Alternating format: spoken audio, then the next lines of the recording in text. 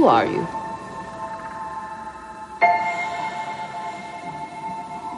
I'm no one.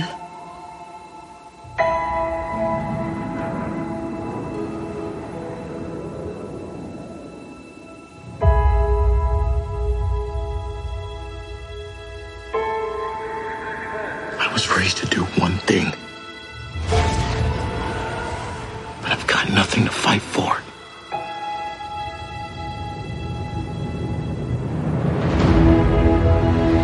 Nothing will stand in our way. I will finish what you started.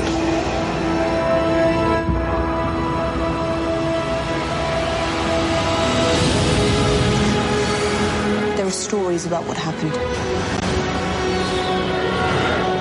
It's true. All of it.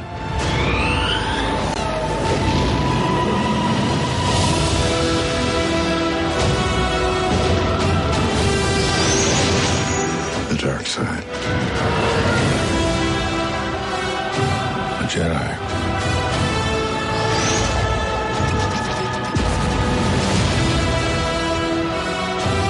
They're real.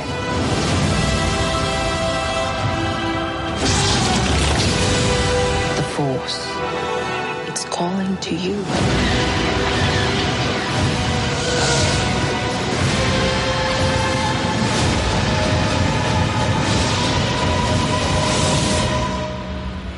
Just let it in.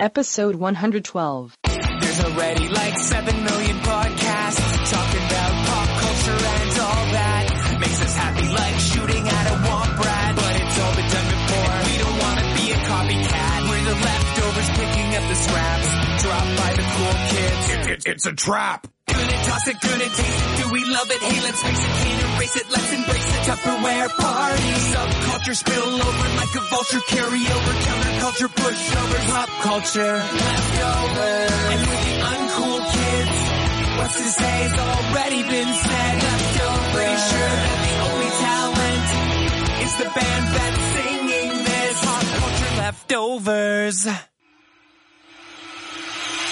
You're listening to the only podcast with the balls to bite a radioactive spider. It's Pop Culture Leftovers. 5, 4, 3, 2, 1.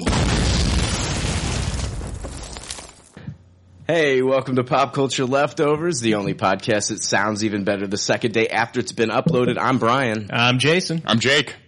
And we're the leftovers. Yeah, fuck. I gave it a pregnant pause before I said something. When we got Frank on, I don't know what we'd do in this. Right. Yeah. No. I'm always waiting for you guys to go, where are the leftovers? Yeah. Where are the leftovers? Just like that. We're the leftovers. You sound like British school children. Yeah. We're the leftovers.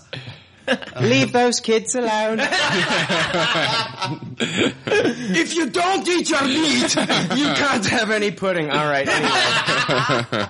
All right. So, we're going to be talking about Star Wars: The Force Awakens trailer that debuted on Monday Night Football. But joining us this episode, my favorite member of the 501st, Mr. Grubb. Am I the only one that you actually know, though? You're the only 501st member that I know by name. I've met some other guys; they're great guys, but they're just randos. I don't know who the fuck they are. By default. Yes, exactly. So, welcome to the show. And you know what? We're going to get into Star Wars news here because the trailer and all that shit. But there's other things that we have to take care of. Let's see here. Wanted to talk real quick about my Friday night driving home from work. And what happened to me and how much it fucking sucked. Oh, no. What happened? So I'm driving home. I'm like literally like less than 2 minutes away from my house, and I'm driving. It's dark out. It's getting dark a lot earlier now. Dark as fuck out and shit. And I'm getting ready to turn onto the road to where then I would turn onto my street. And out of my left eye, I see a deer. Oh no. Oh shit. I have never hit a deer ever. And this is like on a main road. This is not like I'm in the fucking country and shit where I would be driving slower and looking for deer crossing. This is like a main road and there is a deer running down the fucking road. I just got new tires put on the car, thank God, and I hit the brakes. I stop as fast as I can, but I still end up hitting the deer. The deer ends up like bouncing off the car, and then I've never seen anything like it. It was doing like an Indiana Jones fucking like barrel roll. Wow. And then it went right next to a huge fucking telephone pole. I stopped the car. I had already passed him up. I stopped the car, got out to go look and see where he or she was, and then the deer was gone. Oh, so man. got up and ran away. I don't think it died. I had like deer fur on the car. I was getting ready to ask how your car did with that. I know, no, it's got a little chip in the front. I mean, I just got the dent popped out. I know. Now it's like I've got to have it, looked at again because it Damn, is. man. It could have been a lot worse. Yeah. I'll tell you that much. Oh, yeah. But yeah, it fucking woke me up. I was like, oh shit, yeah, I'm definitely awake now. Fuck, So, man. and I was more worried about the fucking deer at first than I was the car. I didn't even check the car until like later. Yeah. Well, I mean, it's a good thing you were okay too. But, yeah. Like I've heard of a lot of people fucking themselves up from hitting deers. Oh, yeah. Yeah, oh yeah. Like, it wasn't like a big buck with antlers and shit. Like, that, they could have fucking, like, did like a fucking, like, what's that movie where all the shit, like, falls at people and they die? Final Destination. Final Destination. Oh, fuck. It could have been like and to top it everything, I started getting sick last night. So that sucks. And so I'm still, I don't think I'll be full blown sick until tomorrow, so I'm gonna fucking tough it out. Yeah. Tough it out. I hit a deer one time. It jumped in front of my car and I slammed on the brakes. Did you say, oh dear? I did not. But I hit the brakes just in time and I just barely tapped the thing. Yeah. And then it fell over and like just laid right in front of my car. And so I get out of my car to like see what the fuck's going on. Right. And the minute I'm standing next to the deer, it jumps up on all fours instantly and then jumped into the woods. It like scared the shit out of me. Like it moved so fast from like laying like it was dead on the street. Right. To just all of a sudden just being up. So when they get tapped, they just like take a little nap. Yeah. It's like cow tipping. Yeah. It was crazy. Yeah, but It feels like, you tap the deer and it falls over and it's expecting to be able to sue you or something. Yeah, it was totally playing that game. my neck and my back. Yeah. So I gave it $1 and some envelopes and we settled things. Right. I don't know. I know that two of us celebrated Back to the Future Day, and Yes. I wanted to talk a little bit about our Back to the Future Day. Frank, I'm assuming, did you do anything for Back to the Future Day? Nothing special. Posted a tweet out that day. Oh, wow. Thanks. Yeah, no. Wow. Marty McFly is probably he's thanking you somewhere. Thanks, Frank. What did the tweet say? Oh, I don't even remember. It wasn't anything like super original or creative. I don't even remember what it said now. Sorry. Happy Back to Future Day. Who's a better storyteller, Frank or C-3PO? Wow. C-3PO has sound effects. Yeah, for sure. I'll, like, draw it out and put you to sleep first just to tell you I did nothing. Jay, did you do anything special? I just watched it here. Yeah. I didn't get to go out and watch it, but I did watch. I watched 1 and 2. Didn't watch 3, but 1 and 2 got that in, and Nice. it was a fun night. Grub, how about you, man? I saw like the last 15 minutes of the first one. Well, there's another guy taking part in the old festivities of the day. I'm not a huge fan of the movies to start with. They're okay, and secondly, I couldn't find them on TV anywhere until like 8:30 or 9 o'clock at night. It was like the end of the first one. I'm like, well, son of a bitch. And it was on like Discovery Family. I was all channels. Oh, wow. That is weird. I watched that for a little bit and then went to sleep. So. Oh, a little bedtime movie for you. You really don't like the Back to the Future movies, do you? Oh, they're like warm milk. Yeah. No, I have to get up at like 4:30 in the morning. 9 o'clock is my bedtime. Doc Brown, sing me that lullaby called Back to the Future. I'm fucking with you. Jake, I know that you went to the theater. Did Yes. you do anything else? Did I do anything else? I just went to the theater. I worked all day and then ran home and took a shower, got something to eat, and ran to the theater. And while I was watching. They showed Back to the Future 1 and 2 at the theater I saw it at. And while I was watching the movie, I was refreshing my phone to see if the Cubs were going to blow it on Back to the Future Day. Yeah. Of course, they blew it on Back to the Future Day. Yeah, it sucked. It did suck. Yeah, that would have been awesome if they had managed to win the World Series this year, though. Wouldn't it? I mean, that would have been amazing. I mean, not only just because of the history of it, but also because of the connection to the movie. Yeah. The connection to the movie and the fact that they haven't won in over 100 years. If they at least wouldn't have lost the entire thing on Back to the Future Day, it would have been nice. Like, win Game 4. Win Game 4. Just, you know, it'd have been nice. They won on that day in the movie, and then they win that day for the real. So, I don't know, man. I was working that day, and it just happened. Me and a guy were walking in tandem together, and we came across a guy washing his DeLorean in his driveway. And I was like, I looked at my coworker and I was like, dude, you know it's Back to the Future Day. There's a fucking DeLorean over there. I'm like, I'm going over there. Yeah. So I went over there. Guy's name was Kevin. Real cool. He was wearing a t-shirt that had Back to the Future DeLorean that had just like crashed into the TARDIS. And I was like, you know, I looked at his shirt. I was like, I was just about to ask you if you knew if it was Back to the Future Day, and I saw your shirt and I'm a fucking idiot. And so I said, can I get my picture taken with it? And he's like, yeah, that's cool. Kind of looked at me like I was weird or some shit. And then I was like, can I get a picture of me inside it? Driving it down the road. And so then I got my coworker snapped some pictures of me in the DeLorean. I just thought that was of all days to see somebody out there with their fucking DeLorean, it was on Back to the Future Day. It made that day for me. If it would have been any other day, you probably wouldn't even asked the guy if you could have taken pictures or whatever. Nope. So it was Back to the Future Day. I was like, I had to, and it was awesome. And then I also went to the double, the Back to the Future 1 and 2. It was awesome. It was awesome seeing it in the theater. We had a great crowd. We did too. I was surprised at how full it was. Yeah. A lot of people. Did you enjoy the commercials before? They showed the commercials before the second one for us. Oh, they showed them before both of them for us. Okay. The Jaws 19, the hoverboard commercial. Yes. And then Christopher Lloyd coming out and, opening the hatch of the DeLorean and talking to people. Cool. The future is not set and all that stuff.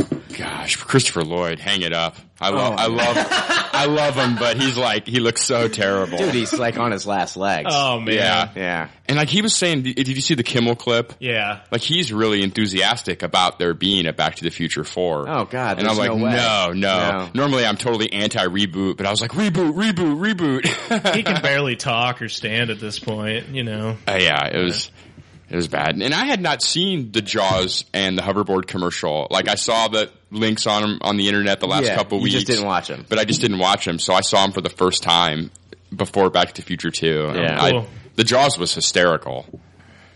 Yeah. So. Yeah, the Jaws was great. The hoverboard commercial I thought was cool. I'd seen the Jaws one before, so the hoverboard commercial caught me off guard. It was hysterical too. Yeah. That actor was really funny.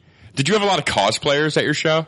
We had no cosplayers except for one girl was just wearing jeans and then the Marty McFly, the puffy jacket, the orange puffy jacket. Nobody else. I saw your picture that you posted. And there was at least 4 Martys and 3 Jennifers. Oh wow. I was like, wow, I didn't expect any of that and everything. Yeah. So that was really cool. And I actually came home and watched Back to the Future 3 as soon as I got home after it, because I was just in the mindset of it. I did not. I had to drive an additional hour home from my location. So by the time I got home, I went to bed. I did watch the special, Adam Cornett, I want to thank you, a listener. I did watch the special Back to the Present. I think it was on the History Channel. Okay. And that was really good. Great interviews with Bob Gale and I think maybe a little bit of talk with Zemeckis, but it was mostly Bob Gale talking about, and I like how they called it Back to the Present because we are in that time now. And then Jake, I also got the USA Today that came out the next day. Yes. Oh, cool.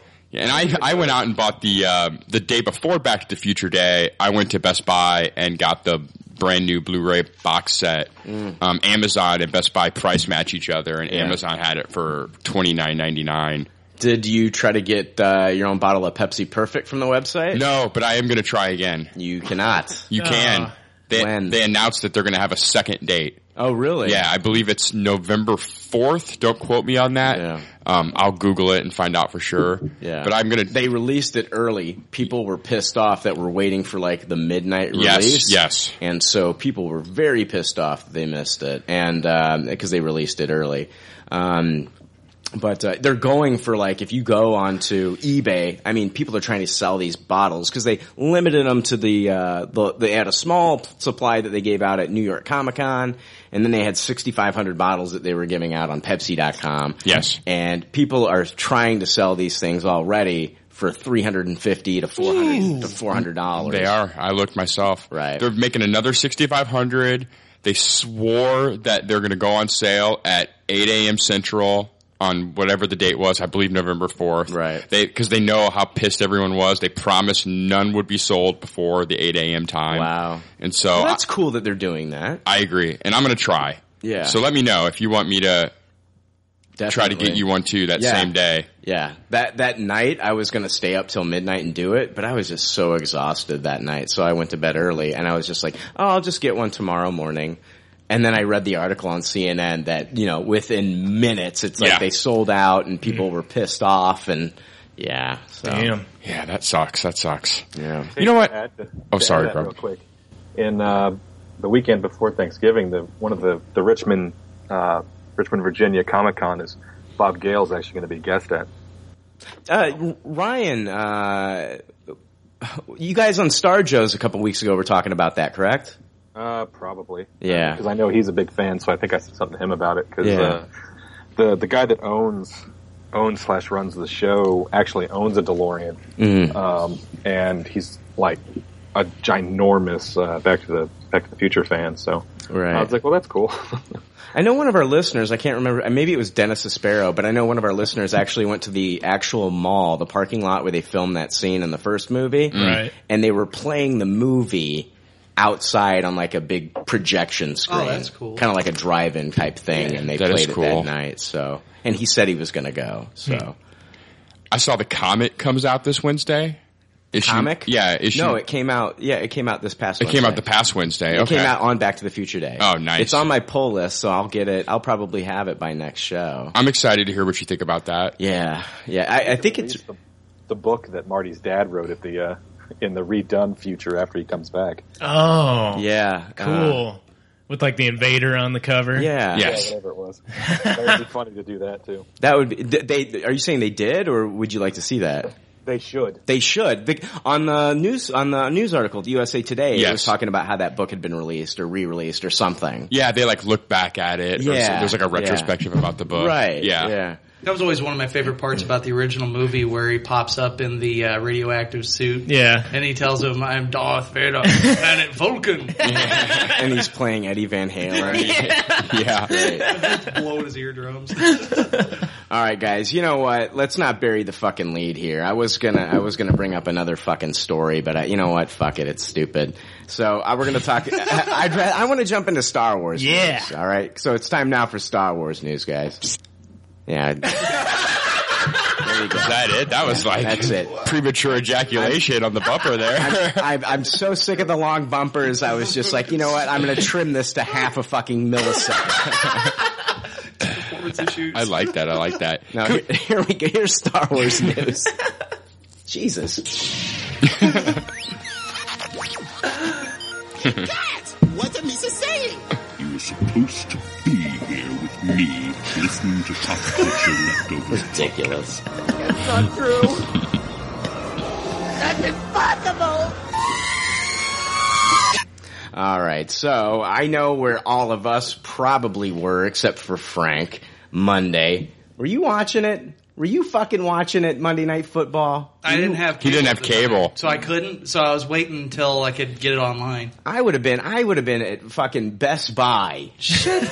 I'm with you. I couldn't have hauled my 2-year-old there though. I would have fucking went over to the neighbor's house. Oh, God. Something. Everywhere I go, You're I a keep fucking disgrace. No. sir. Everywhere I go, I keep thinking about what the tiny 2-year-old terrorist is going to do. So, Yeah. like, she tears everything up. I thought about going over my dad's, but she lasts, like, maybe 15 minutes over there before she starts trying to tear into shit. Right. So I figured my best bet was just to stay at home, wait till it hit online, and then just, watch it ad nauseum. Yeah. Okay. I watched motherfucking football to see this trailer. That's what I did. Yeah. I was at my parents' house, and my dad was like, "So you watching football tonight?" And I was like, "I fucking guess." I was just excited that he knew about it. Yeah. My dad doesn't know about much of that stuff, and I was excited that he mentioned it. So I was like, "Yeah, I'll hang out and watch it." Yeah. So, Grub, were you able to stay up late enough to see it? No. I wasn't worried about it because I knew it was going to be all over everywhere when I woke up in the morning, so I wasn't that concerned. Yeah. Plus, fucking just getting the last 2 minutes in a football game is always like, oh, here's another 60 minutes of fucking time. And they kept teasing people. Wasn't there supposed to be 7 seconds left, and they kept putting it at 7 minutes, and it was just basically just fuck you, Star Wars fans. Yeah. I was like, time has no meaning on this football game. But you know what? Before we're going to talk about that trailer, but before, there's some other things that I did want to talk about here real quick. I want to talk about the Star Wars poster. I want to talk about Star Wars tickets, and then I want to talk about the trailer. Guys, the new poster was released. Was released the very next day. Making a phone call over there, Chief? Getting a pizza. No, I was brushing a cat hair off my keyboard. Can we turn Grub up a bit? If I could, I would. I don't know how to. If it's my headphones I'm using or what, so I don't know how to jack it up any. Okay, I can do that. Talk, Grub. Hello. It's better. It's better? Yeah. But we're going to come in really, really loud, so. Okay. It'll be like Back to the Future. Scary. Blast yourself into the wall. Out and use whatever the computer does, but you might get a little bit of that weird echoey thing going on. It sounds good. Yeah. Sounds good. A lot better. Yeah. Great podcasting right now. I know. This is good. Hey, Inside baseball there. Yeah. All right. Star Wars poster came out. So, you know what? I think we're going to go ahead and rate the poster. Yeah. It sounds like that's something that we do. So, we do have a rating system here on Pop Culture Leftovers. So, let me get that right here. Yeah. The rating system is simple. If the leftovers don't like something, they toss it. If they do like something, they suggest you taste it. And if it's brilliant, it gets a Tupperware rating. If all the leftovers love it, then it gets the pinnacle of success, a Tupperware party. All right, so toss it, taste it, Tupperware for the poster. You know what? Guests go first. So Grub, the poster. I mean, what are you going to rate it? And what did you like? What do you not like? It's a poster. I mean, I don't really get ever really excited about them. I guess I would say it's a taste it, just because I don't. Again, I don't know. I was. You're making a mockery of my question, sir. I'm going to take this rating seriously. The problem with it is, I saw too many people that were throwing these ridiculous, crazy speculations about because of the poster. Mm-hmm. People were trying to say that Rey's staff was a double-bladed lightsaber because I saw that clearly too. tell it's a lightsaber. I'm like, what the fuck are you talking about? Well, and even the way that it was parallel to his lightsaber, they're saying that maybe she's leaning towards the dark side. Then I heard other people are like, no, she's actually pushing it away in the opposite direction. There's all this meaning behind the poster, and I'm just thinking, okay, all right. To me, the meaning is she's the main character. That's why she's in the middle, and everything else is just throwing a little bit of all the other characters in. Right. I'm sure that there's a reasoning for why they have things the way they are. I don't know what it is. And I don't fucking care, It's the movie poster. I know the movie's coming out. I'm already excited about it. It doesn't really do anything for me at this point because it's nothing. It's not going to up the hype level.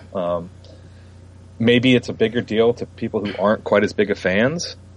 And the only thing I saw that was interesting on that was there was some little, I guess on the bottom kind of left-hand corner, I think it's that weird little alien guy that's riding that big tank looking thing at one point that we saw in a photo somewhere. And so I was like, why is he on the poster? But outside of that, where on the poster is that character? Hold on, right here. Let me see. So this guy here. Yeah, Just throw that up for me. Oh, guys, I'm 90% sure that's Maz Kanata. I agree, yeah. Maz Kanata is Lupita Nyong'o's character in The Force Awakens. yeah, the one next to R2, just the left R2 is what I'm talking about. Yep, that's Maz Kanata. Okay, yeah, okay, now that makes sense. I didn't know what it was, but Yeah, Maz Kanata is Lupita Nyong'o's character. Like that's her with with the goggles on. That role was they first revealed that character's name in the Vanity Fair article, and then apparently her character, she's a pirate. Around 30 years after the Battle of Endor, she owned a castle which played host to travelers and smugglers, and I think that's her character in the poster. So. But I don't know. I'm gonna rate it 2. For me, like the Star Wars official posters, I love the Struzan posters, and so this does not remind me of that at all. And I taste it. It looks it looks like it's a fan photoshopped poster. Like anybody could do this with some of the images that have come out. You could kind of make this poster on your own, except for maybe like the Han and the Leia stuff. And those even seem a little out of place in the poster. Mm-hmm. So I'm going to taste it. It's okay. It's just, it doesn't have that iconic, like the Struzan posters that I love so much. So I agree. Yeah, it's no Luke Skywalker holding a saber above his head poster. You know what I mean? That was the one I always remember the most out of the original. Yeah, I mean, I do like the lightsabers that are on it. You know, you have Finn that has his lightsaber. You know, Kylo Ren has his, and then I do kind of read into the parallel saber holding there. But, you know, just because it's J.J. Abrams, and I think he likes to leave little clues here and there, so I don't know how much say he had over this, but I think it's a clue to something that when we do see the movie, we'll be like, oh, okay, so that was pretty cool that they did that. It could go either way, though. Like I said, I mean, it's like, oh, here she is, it's parallel to him, and if she turns to the dark side or has those, or she's pushing away from it. I mean, it's like a fucking fortune cookie, or like fucking reading my, what is it? In the paper, horoscope. Right. So, I mean, you can get anything out of anything. Yeah, for sure. For sure. I'm not putting too much stock in anything in that fucking poster except for the character images. Yeah. I agree with that completely. I think they're just going for symmetry with the poster more than anything. I don't think there's any clue. I think it's just all about how, you know, symmetrical the lightsabers and the staff are. Yeah. Just gives it a cleaner look. Well, even like the blaster fire at the bottom corners, it is all very symmetrical. And yeah, it didn't blow my mind, so it's a taste it for me. Taste it for you, Jake? Yeah, it's a taste it for me. I thought the most interesting thing we got from this poster was seeing our first image at what looks to be like a new Death Star in the upper right. That's Starkiller Base. Yeah. So to me, that was the big takeaway from this poster that we hadn't actually visually seen yet. Right. So I was like, oh, well, there it is. It's a new Death Star, Starkiller Base. It's a planet, though, right? It's an entire planet, yeah. Yeah, I think so. So, I mean, it's a planet. It's stationary. But there's hope because it's got, you know, trenches. It does have trenches, yeah. That it does. I think I agree with kind of a little bit what you guys were saying. Like this poster didn't like really wow me. I think a lot simpler could have been more wowing. Like just like showing the back of Luke Skywalker on a poster, without seeing his face would have almost been a more holy shit poster than this. They did that once before with the prequels too. No, the episode 1 poster where it was just Anakin, you know, little Anakin walking in front of that building and in the shadow of Vader in the background. I love that poster. Yeah. So I agree. Simpler would have been better. It's just like the classic movie poster collage design that we've seen like 8,000 times. It just looks like anybody with a fucking Instagram account could have made that or something, or it just looks photoshopped. Yeah, I mean, people thought it was fake when it came out. I remember seeing all kinds of people saying, "Is this fan made? What is it?" Right. I'm going to stick with the taste it, and I would say the only problem I have with it is that it's just too busy. I know there's a lot going on. There's a lot of new stuff that they're going to be bringing up with the movie, but that they should have trimmed the body count in there down quite a bit. It's just there's a lot of things to look at. All right, so I think taste it's across the board. Yeah. Taste it, party. Yeah. Let's talk about Star Wars tickets went on sale. wow, that was interesting. It broke the internet, man. Yeah, it broke the internet. I mean, you're looking at, what did they say? The previous record holder for pre-sale was it Mockingjay? Yeah, Mockingjay Part 1. And then this beat that 8 times over. Yeah. So, guys, are any of you changing your thoughts on, is this going to beat Avatar? I am changing my thoughts. I still don't think it will, but I like feel stronger that there's a chance now. I don't think it's going to beat Avatar. Man, I think it might. That's where I'm leaning towards. Just after this pre-sale, I would guess, if I'm a betting man, I'm going to say it will. I think it will. I do not. Grub. I think it has a really, really good shot. I don't know if it's going to or not, but I mean, when it does $6.5 million in pre-sales on IMAX alone, I mean, that's a fuckload of money in just one type of screen. And this thing, like AMC, I think it said, that said it had like 1,000 screens were already sold out completely. Mm-hmm. I mean, this movie's gonna make a shitload of money right before Christmas time when everyone's going off break. I mean, and if this movie's good, Jesus, it's gonna do so much money. It's not even be funny. So, yeah, but it's really got a. How much did Titanic make? Like 2-point-something billion. Yeah. I mean, 2.4 billion. I mean, or no, 2.8 billion. I think it was. It needs what those movies had, both Titanic and Avatar, where it still needs to be in the theater for 5+ months to even have a chance of beating either of those movies' records. That's the real question. Guarantee that it's going to be. It'll be back in theaters like right before it gets released again, but the other thing is, I think the international market is much bigger now than it was like when Titanic came out. You know, so when you have markets like China, you know, that have 1 billion goddamn people, if this movie takes off in China, it's going to 2.8 billion is going to be like you're going to be looking at your mirror. So, you know, I wouldn't be surprised if it does, you know, 600, 700, 800, maybe 1 billion in the States alone. But man, once the international sales start really kicking on this thing. Yeah, true. It's got a shot. I'm still saying it's not going to. 1 in a million, kid. It's a shot. I'm still saying it's not going to. If it does, then I won't be sad. If it does, I would be happy. But you know, it's okay. Will it beat out Jurassic World? Yes. Yeah, for sure. Absolutely. Yeah. When does the next big movie come out? Is that going to be Batman v Superman in March? Because that only gives it 4 months before that comes out and starts dividing people's money up. Well, typically in 4 months the movie's out on Blu-ray. Yeah. Well, doesn't the last Hunger Games movie come out like late November? November. Yes. Because I mean, that could still, you know, if that's doing really well, that could still take a chunk out of it. That's true. Yeah. Yeah, and it's the Hateful Eight, but it's a rated R movie that I don't think right. take that much out of it. No, I don't think that's going to have a huge opening either. Star Wars will definitely take the second week and the third week. I agree. Because like after that, it's like Krampus comes out the week after. Yeah. The week after, like 2 weeks after it comes out. So it's like there's really nothing to compete with it.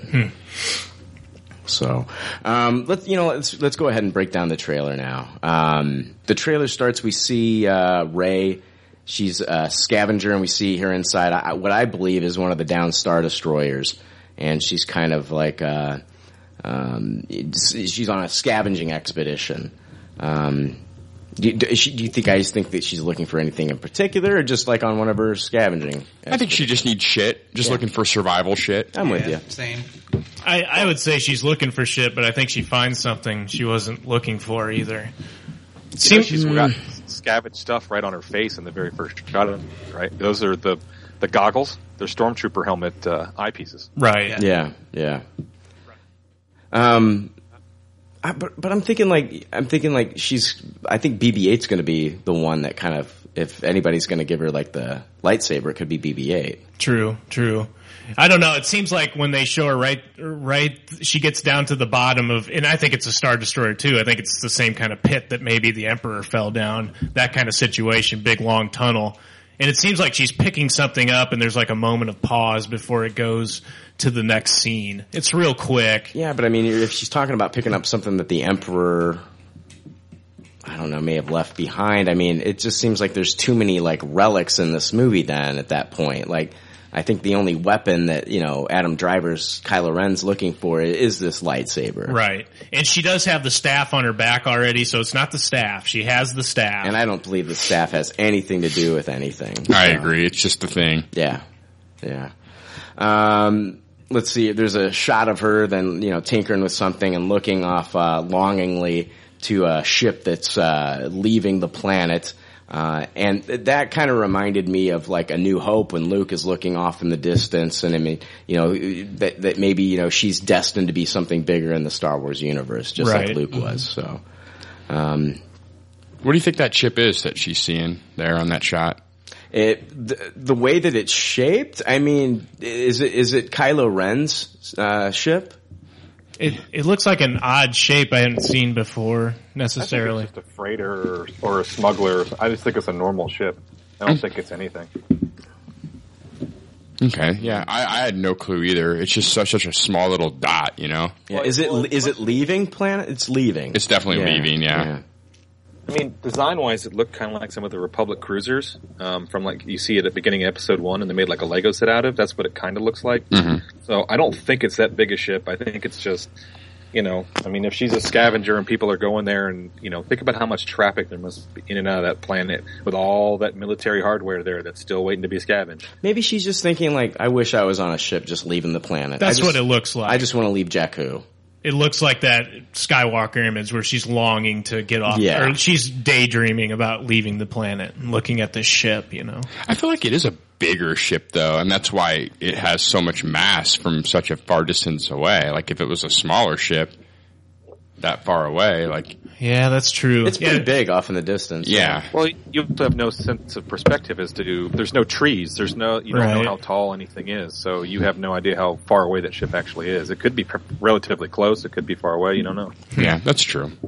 Let's see here. Then we see an assembly. We've seen this shot before, the assembly, where I believe it's General Hux and he's talking to a bunch of stormtroopers while he's on Starkiller Base. And right. If you don't know what Starkiller Base is, it's an ice planet converted into a stronghold of the First Order and armed with a fiercely destructive new weapon capable of destroying an entire star system. So let's talk about fucking Starkiller Base a little bit. It's a planet, right? I mean, this thing, they've just... Starkiller Base is the entire planet, or is Starkiller Base something that's on a planet? Well, I've read that Starkiller Base is something that's like burrowed within the planet, but I mean, if I could draw a diagram, it's like almost got kind of like a snow cone shape, okay. And it's kind of burrowed into the ground of the planet. Okay, and so, but I'm hearing, so I don't know if it's inhabited with people before. Or, you know what I mean? Or if this is just like an ice planet. I don't know. Do they have control of Starkiller Base? Like, can they move it from one location in the galaxy to another? Or I don't is it think stuck they can. Static where it is? If it's a planet, it's stationary. Okay. So, what I'm hearing is like, you can't move it. That's what I'm hearing, the rumor is. Okay. That's interesting. And I'm also hearing that it may deceive you as to what it actually is. When you look at it, it may actually just look like it's an ice planet. But in all actuality, it might be another fucking Death Star. I don't know. I'm hearing a lot of conflicting rumors. Yeah, I'm confused about it at this point too. I feel like I'm more confused over the last 2 weeks than I was before. Mm-hmm. Well, we'll know in a couple of weeks, won't we? Yeah. Yeah, that's true. We hear a voice in the trailer. It's Maz Kanata. A lot of people are thinking it's, some people are thinking it was Leia. I was thinking it could have been what's her name? Captain Phasma. Captain Phasma. Gwendolyn Christie. But it's Lupita Nyong'o's character of Maz Kanata, and she says, "Who are you?" And then Rey says, "I'm no one." Mm-hmm. We get a shot of the First Order. Oh, we already got that. Oh yeah, we got a shot of the First Order. Let's see here. First Order, what is presumed to be the last and probably largest remnants of the Empire in the galaxy. And like the events that were portrayed in Star Wars Aftermath, the book that recently came out, the Empire just did not go away. Mm-hmm. So the Empire is now the First Order. We see Finn, and he it's clear that he is a stormtrooper. And then we see what I believe and what I know Jake believes is his TIE fighter getting shot down on the desert planet. Yeah. Mm-hmm. Jakku. And he crash lands on the planet. And we hear him say, I was raised to do one thing. So we know now that he was taken very young. And he says, but I've got nothing to fight for. So he says he's got nothing to fight for. We're going to have to find out what it was or what he saw or what happened to make him not want to fight for the First Order. What disillusioned him from the First Order in the first place? Like, what caused him to decide that it was not a good place to work for? Do you think that maybe Phasma asked him to kill someone and he did it and now he's... You know what I mean? Well, he couldn't do it, and then somebody else took care of the job. The thing though that I'm thinking that he did do it if this is a scenario, and the reason I'm bringing it up is because the first shot that we actually see of him when he takes off the helmet in that trailer, there are 3 lines of blood going down from the brow past the lenses on that helmet. And it makes me think that someone had bled and ran their fingers down the mask. Oh, shit. Okay. So if I had to take a guess, he was ordered to kill someone, he watched them die in front of him, and now it's just, he knows that this person shouldn't have been killed or whatever, and it's haunting him. But that's speculation, man. And I also think, like, the way that J.J. Abrams' kind of style of storytelling works goes, that this isn't something we're going to see happen. That just like the trailer, it's pretty much going to, like, I don't think it's going to be chronological, us finding out why Finn is disillusioned and then his journey from there. I think through his dialogue and his actions throughout the film, we're going to be putting the pieces together as to why he left the First Order. Well, he could have watched Phasma kill somebody too. Yeah. I mean, it might not even have been him. But yeah, I really think that. I don't think we're going to see a flashback by any means, but I don't think we're going to see chronological storytelling of this is why Finn's leaving and now Finn's left. I really think it's going to come out through his dialogue to other characters why he is in the situation he is in, rather than it's spelled out to us and we see the disillusionment happen. Right. Yeah. Could have been another stormtrooper too that maybe Phasma executes. Maybe somebody failed a mission and he watches that happen or something, you know. True. Or they're interrogating somebody and maybe he witnesses. Also, I mean, it could just be as simple as we've heard the rumor that Poe, and we know that Poe is going to be a prisoner of the First Order. Mm-hmm. We see it. I mean, we see Kylo Ren, you know, basically like, torturing him. Yeah, torturing him. And so, I mean, could Finn possibly be his jailer and kind of form a relationship with, you know, Poe through that? That's you know what possible, I mean? yeah. I don't know. Well, you see the stormtrooper carrying Poe down the hallway in one of the early trailers. It feels like maybe that is his character, and then he witnesses what Kylo Ren is doing to him, which is basically skull crushing him, is what it looks like. It looks like he's crushing his skull, screaming in pain, and maybe that's when he's just like, oh shit. Because then we get the shot later on where Poe kind of pats Finn on the shoulder. Mm-hmm. So I don't know. It seems like that ties together. Well, somehow. they definitely meet each other when he's still a stormtrooper, in my belief, because when he crashes down on Jakku, and there's a shot of him looking at the settlement in the trailer, as he's looking at the settlement on Jakku that Rey lives at, he is holding Poe's jacket. Right. Yes. So how did he get the jacket? Well, he knows Poe. Yeah. It's interesting. Yeah, I kind of got that too. Yeah. All right. Grub, any thoughts on this? Not really. All right. I know, I'm real stimulating conversation. All right, so now we see, the main baddie, Kylo Ren, and I was kind of amazed that we saw so many shots of Kylo Ren looking differently in the trailer, some with most of the time we've seen him, it's with the hood up, and we're getting tons of shots with the hood down. Right. And so, basically we see, let's see here, the melted mask of Darth Vader, and Kylo says to that mask, do we know that he's actually saying that to is it the way it's edited? Is he actually saying that to the mask, or could he be talking to Supreme Leader Snoke? I feel like he is saying it to the mask. I think he is having a monologue to himself in front of the mask. I mean, all speculation, like you said, but if he's a Vader obsessive, he's probably talking to the mask. You know, if he really is that obsessed with it, that he has that even in his possession. Yeah, like Hamlet. We brought that up before. It's like Hamlet, and he's talking to the skull in Hamlet, but this is kind of that take on it. Right. I thought he was talking to the helmet. What's the guy's name? Snoke. I mean, I think like we've seen in this trailer that there's really like people don't believe in the Jedi and the Force much anymore. So I don't think he would even give a shit to hear Kylo Ren saying stuff about Darth Vader in the first place. I think that was pretty clear cut in the trailer, and that to try for it to be actually different in the movie would confuse a lot of the audience. Yeah. It's possible. The trailers get cut that way all the time, where they psych you out with when the dialogue's being said. And well, to say something like "I will finish what you started" leads you to believe that this is a character that's been doing things within the universe already. Mm-hmm. Yeah. That's clearly Vader, unless Supreme Leader Snoke is another way to say this is fucking the Emperor incarnate. Yeah, you know what I mean. That's possible. So I hope that's not possible. If Darth Plagueis is the only route that I want them to ever go. I agree. Yeah.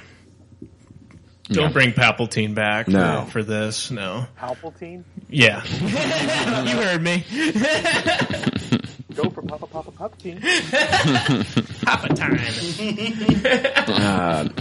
Let's see here. If he was a business owner, Papa John's. Guys, when he says, nothing will stand in our way, I will finish what you started, people are saying that this is how the Knights of Ren might actually have started out as the Acolytes of the Beyond, which is a group that showed up in the Star Wars Aftermath book. The Acolytes of Beyond were a group of dark side fanatics who existed during the Galactic Civil War. After the death of Darth Vader during the Battle of Endor, the Acolytes of the Beyond purchased what they believe was the fallen Dark Lord of the Sith's lightsaber. They intended to return it to him in death. During the Battle of Endor, of course, Darth Vader and the Emperor were killed, sacrificing his life to kill the Sith Master, Darth Sidious, the Emperor of the Galactic Empire. Several months later, the group known as the Acolytes of Beyond were in contact with a junk dealer on the planet Terrace named Ublaman, who claimed to possess the red-bladed lightsaber that had belonged to the Dark Lord. 3 Acolytes of the Beyond purchased the lightsaber from Ublaman, intending to destroy it and return it to Vader in death. Ublaman was unsure if it was Vader's lightsaber, but the transaction was carried out nonetheless. So the 3 of them purchased it together? Mm-hmm. It reminds me of a Bart Milhouse buying the first issue of Radioactive Man #1 situation. Did they argue about who got to keep it each night? Oh my god.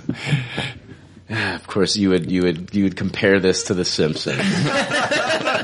Some of us were also thinking that too. Yeah, Grubb was probably thinking it too. Let's see here. We see Kylo reaching out towards Poe Dameron, who looks like he's being tortured. And it's clear that he, at this point in time, he's captured by the First Order. There's a brief shot of some sort of weapon that's being used to destroy a forest.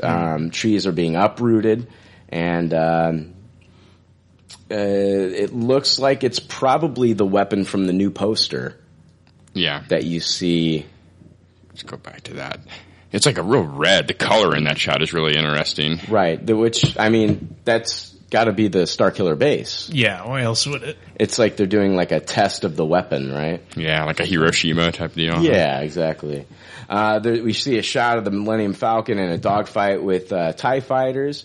We see Han with Rey and Finn on the Falcon with the hologram map showing some planets that are floating in the hologram map. Ray, I love this part. Yeah. Ray says, there are stories about what had happened, and Han says it's true, all of it. And I fucking lost it. Yeah. Yeah. Another I like that great a lot line. too. Great line from Harrison Ford. Another great line. It said so much about this universe that we're getting ready to see in this new Star Wars sequel too, I thought. It's one of the most exposing lines of dialogue we've gotten from all three teaser trailers as to just kind of the feeling of what's going on in this Star Wars world now. Well, think about what happened like 30 years before. I mean, people like looked up to the sky and saw the Death Star explode. Right. Then it's up to them to like fill in the blanks in the stories. So what becomes like what was fact then becomes like legend, and then it can become myth. And I think that's where we're at, where people don't know if the legends are true or if they're mythical or whatever. It's just like nobody knows. It's like hearsay now. I agree. I don't think it ever was fact though, to be honest with you. I mean, those were all private fights between Luke and Vader. Right. And I mean, even in episode 4, we're referring to Ben Kenobi as a crazy old wizard. Sure. And Han thinks it's all a bunch of magic humbo jumbo bullshit. And then they had all the like Force Jedi stuff was all pretty private between the characters. So I think it was pretty easy to quickly become myth again after that. Oh, I'm not disputing that. I'm saying like this was not widely known. I mean, the only people that are really going to know about this were the ones that were involved, and like not everybody's stopping into Endor to talk to Ewoks and get the real story. And then really, if you think about it afterward, I mean, Luke's not going to want to be famous, you know. I mean, he's probably gone into hiding, and that's why we haven't seen a lot of him. I think he came out with his own line of George Foreman grills after that. It's really fascinating, though. It's such a departure from what we got from the expanded universe before they announced these sequels, where Luke had like 1,000 fucking Jedi army. Yep. And just all it's basically the exact opposite of the future that they depicted in those stories. It's a smart way to go. I agree. So, let's see here. Grub, any thoughts about any of that? I mean, that line or anything? To me, it strikes me as, I mean, you guys were kind of talking about it, but it's been, 60 years plus since the fall of the Jedi? So, you know, if you think about like in our own time frame, 60, 70 years, ago was, World War II. You know, we know a lot about it, but what do we really know beyond the stories we've heard? Right, true. Mm-hmm. And that's what I equate that to is he's basically saying that like, if you've got billions upon billions upon billions of planets and people all over the place, and 60 years have passed and maybe you don't get a lot of news from the core worlds or something, for all you knew, the Jedi were a myth and then they were wiped out and, people are like, okay, whatever, they don't matter. And then that's the end of it. So. It'd be kind of neat if there was like a character that kind of like maybe Max von Sydow kind of plays like a Star Wars historian, and he can explain a lot of this to some of the characters. But a bard or something, right? Yeah, I think that's what I would see it more going in the line. That kind of myth, legend, bardy kind of thing rather than a historian. Because how many different languages must there be? And well, sure, yeah. Yeah, but if I want anybody to try to recount the tale at all, I want it to be more like what we saw with Han talking about it. Like we saw it happen, in the original trilogy, but I mean, I just got chills when he spoke of it. If anybody's going to like talk about it and fill them in, I'd love it to be him. Yeah. Especially the guy who was the cynic at the beginning. Yeah. Right, yeah. Yeah. True. Hokey magic and shit. Now, Kylo Ren... Oh, go ahead. Did you guys talk at all about, the whole thing that went down between Vader and Luke and the Emperor? There's only one guy that knows what happened because he's the only one who lived. Yeah, that's what I was saying, that it was just a private fight. I mean, there was no witness to any of that but Luke. Mm-hmm. Right. I mean, maybe the Royal Guard that were on the other side of the elevator was kind of hemmed and hawing. But, how do you ever get anything other than speculation as to what really went on there if Luke never says anything? Mm-hmm. Good point. C-3PO's audiobook. Sound effects.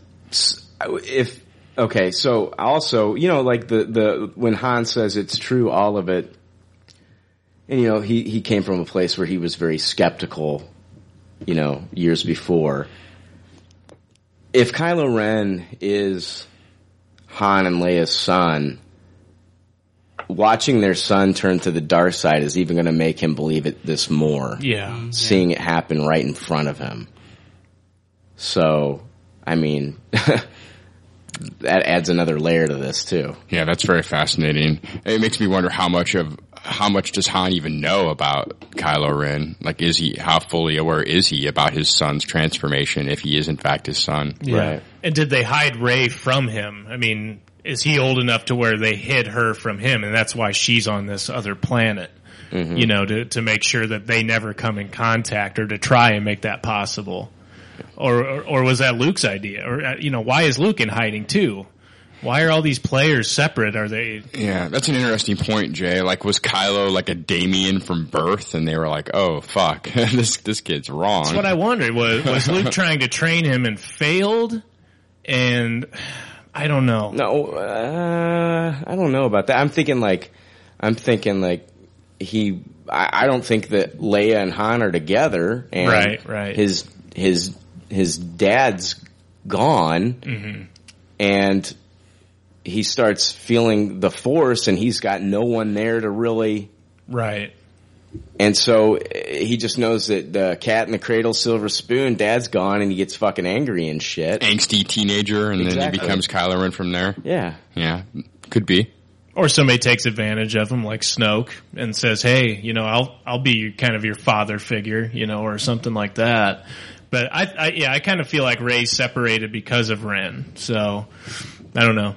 Could be wrong. I don't know. I feel like Kylo Ren, after he comes into being a powerful, like, whatever he is, I feel like that's when he's going to be approached by Snoke, when Snoke sees use in him. Okay. Like, I don't feel like Snoke, like, raised him and guided him. I think he's like, okay, now we can use this guy. Let's call him up and get him on the team. Right. So, much like the Moff Tarkin Darth Vader relationship. Oh yeah, for sure. I don't know. It's, oh my god, so many fucking questions I have. I need answers. Yeah. And God bless JJ for not, like, God bless that I can't just go out and buy the PS4 version of this game and, like, watch the entire plot unfold a month before the movie comes out, because that shit was impossible not to do for me for the prequels. Yeah, they did a good job of the... It's a lot more fun. I mean, even the fucking soundtrack won't be released until the day after the movie comes out, and I still clearly remember the Episode 1 soundtrack coming out the week before Episode 1, and all of us reading The Death of Qui-Gon was a fucking track on the score. Right. Like they did. Yeah, they left nothing a fucking secret, and this seems to be the exact opposite approach, and I really appreciate that, because I'm the type of person that must, like, have it all. Like, whatever information's out there, I'm eating up before I see the movie. All right, so we see Millennium Falcon go into hyperspace, and then we see the words "This Christmas" on the screen. We see a bunch of different shots. Kylo Ren standing in the rain with his lightsaber drawn, ignited.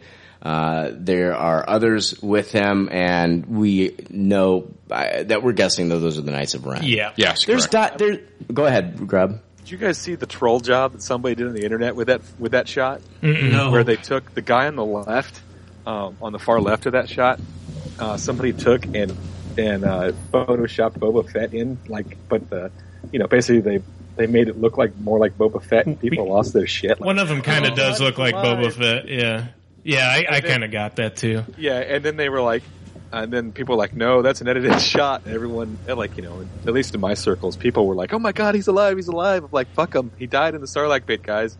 That's not Boba. and then like a day later, it came out that it was a Photoshop, and it wasn't right. I laughed so hard at that. That's funny. It doesn't take much to get people feverish with the Boba Fett stuff. I was more interested in the guy in the background with the staff. He has a staff, and he has just a hood on. You can barely see him kind of in the very back. Yeah. He's got a staff. It's like the Royal Guard force pikes. Yeah, for sure. But yeah, some of those guys do kind of look fetish as well, Boba Fett. I agree. Especially this one on the far left. Yeah, exactly. He has the they cloak. Look very Mando-esque. Yeah. Just because of the design of the swoop at the back, and the way the, similar facial look on it. Yeah. Well, then there was also that shot that we saw, Brian, you sent us earlier in the week, where they're walking into the building and one of the posters hanging up has the little Mandalorian sign.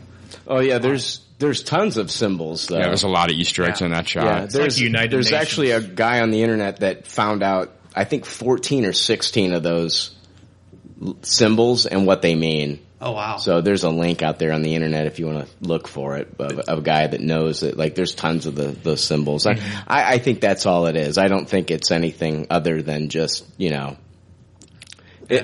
was not the only Mando. There were millions and millions of them. Yes. Right. Well, Boba Fett wasn't even Mandalorian. He just wore the armor. Yeah. Yeah. So. But in that shot, with Kylo Ren and the other ones, it could be the Knights. I mean, they just got done killing a bunch of people. There's bodies scattered all throughout the ground. Have you heard the rumor that people are saying that that's when they retrieve the mask and those are dead Ewoks? Oh, wow. They look like people. They look like people to me. People. Yeah. My biker Scott Hart would be very pleased with that if it was.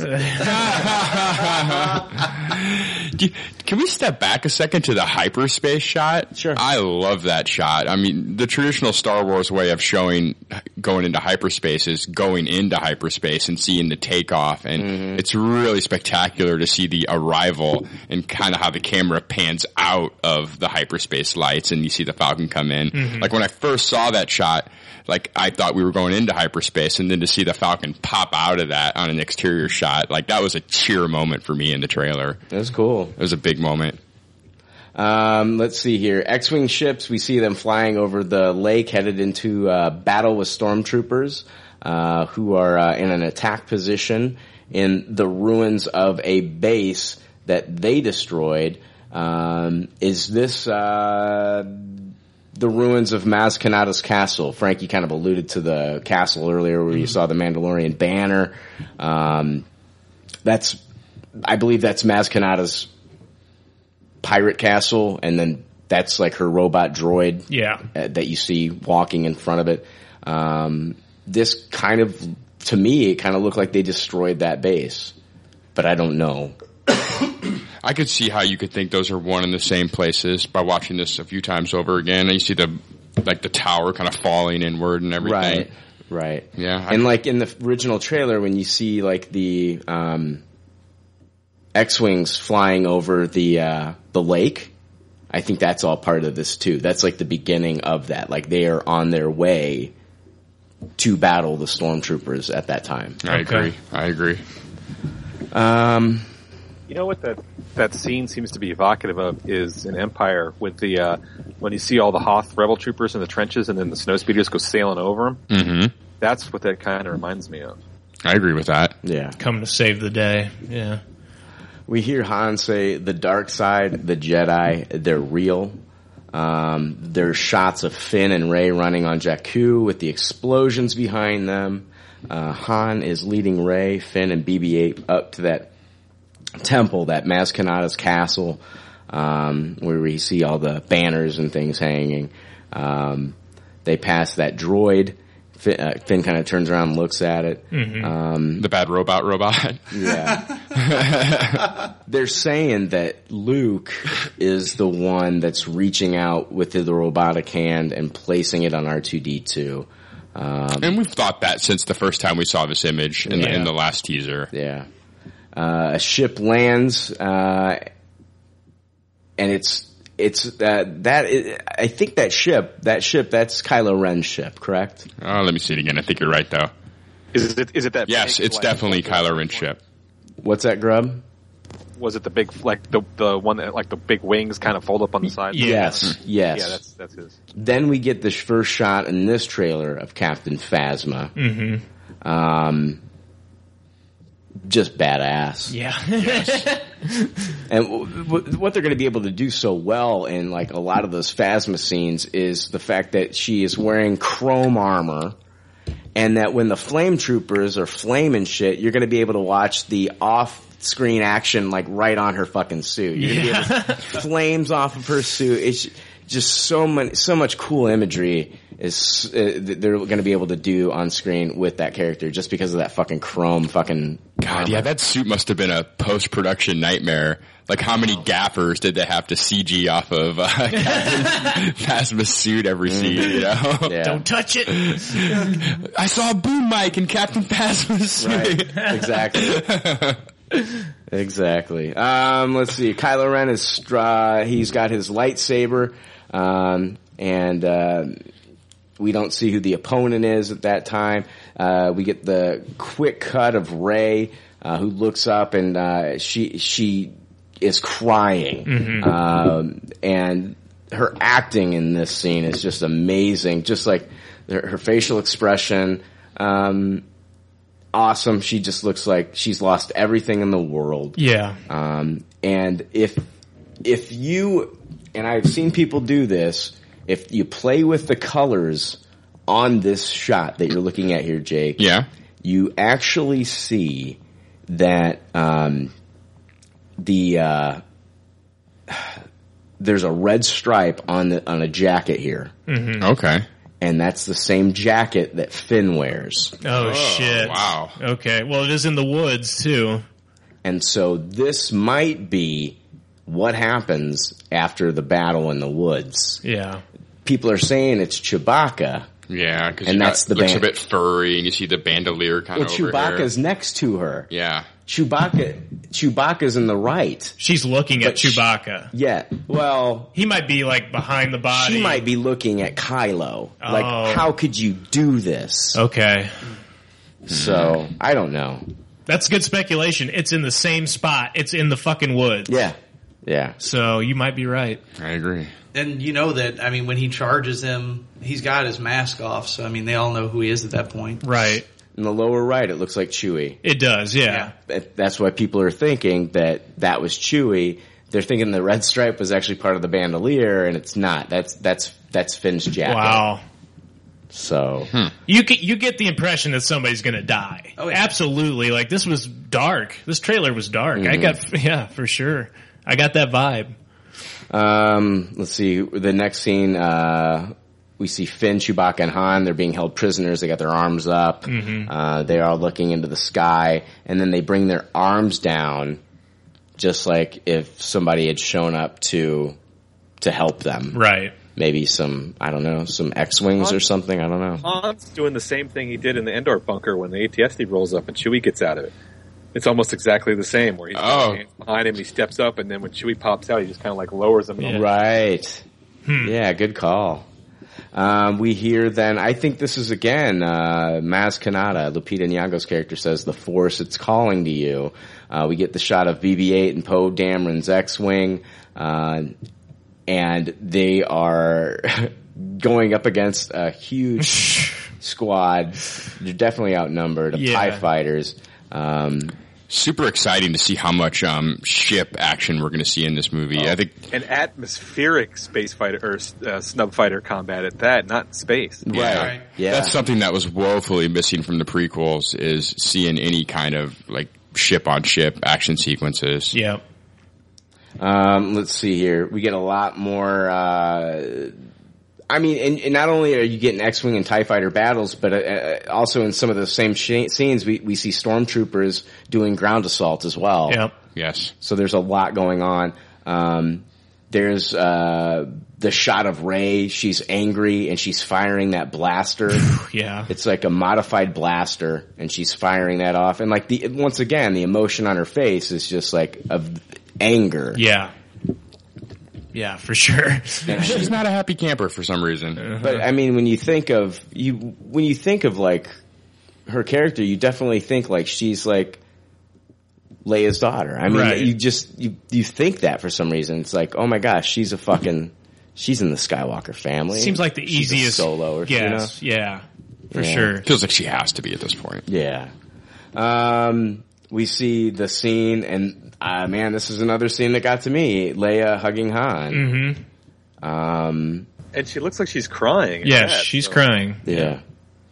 Right before that, we see my favorite short moment where we see the stormtrooper like flying in the air. Yeah, falling out of.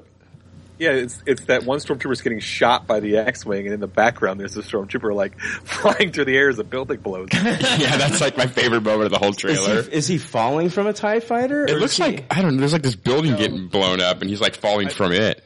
Yeah, I think he got flung up in the air when the building exploded, and what you're seeing is him coming down. Here it comes. It's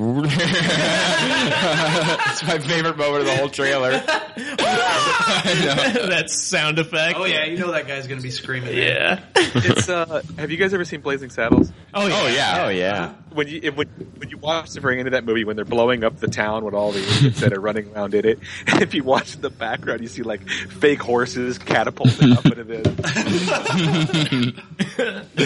Yeah, that's a great. I love that moment. We see Kylo Ren and Finn getting ready to have that lightsaber battle in the forest. Now, the first look on, I still stand firm that Finn looks pissed off at first. Yeah.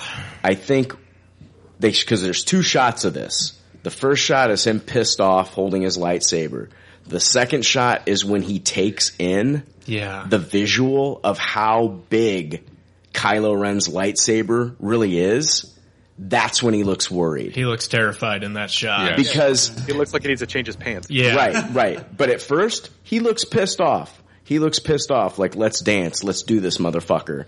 But like, when he takes in like the full fucking shot of that lightsaber and how massive and huge it is. Yes. That's when he's like, holy shit. Yeah. Yeah, I agree. He's a little worried.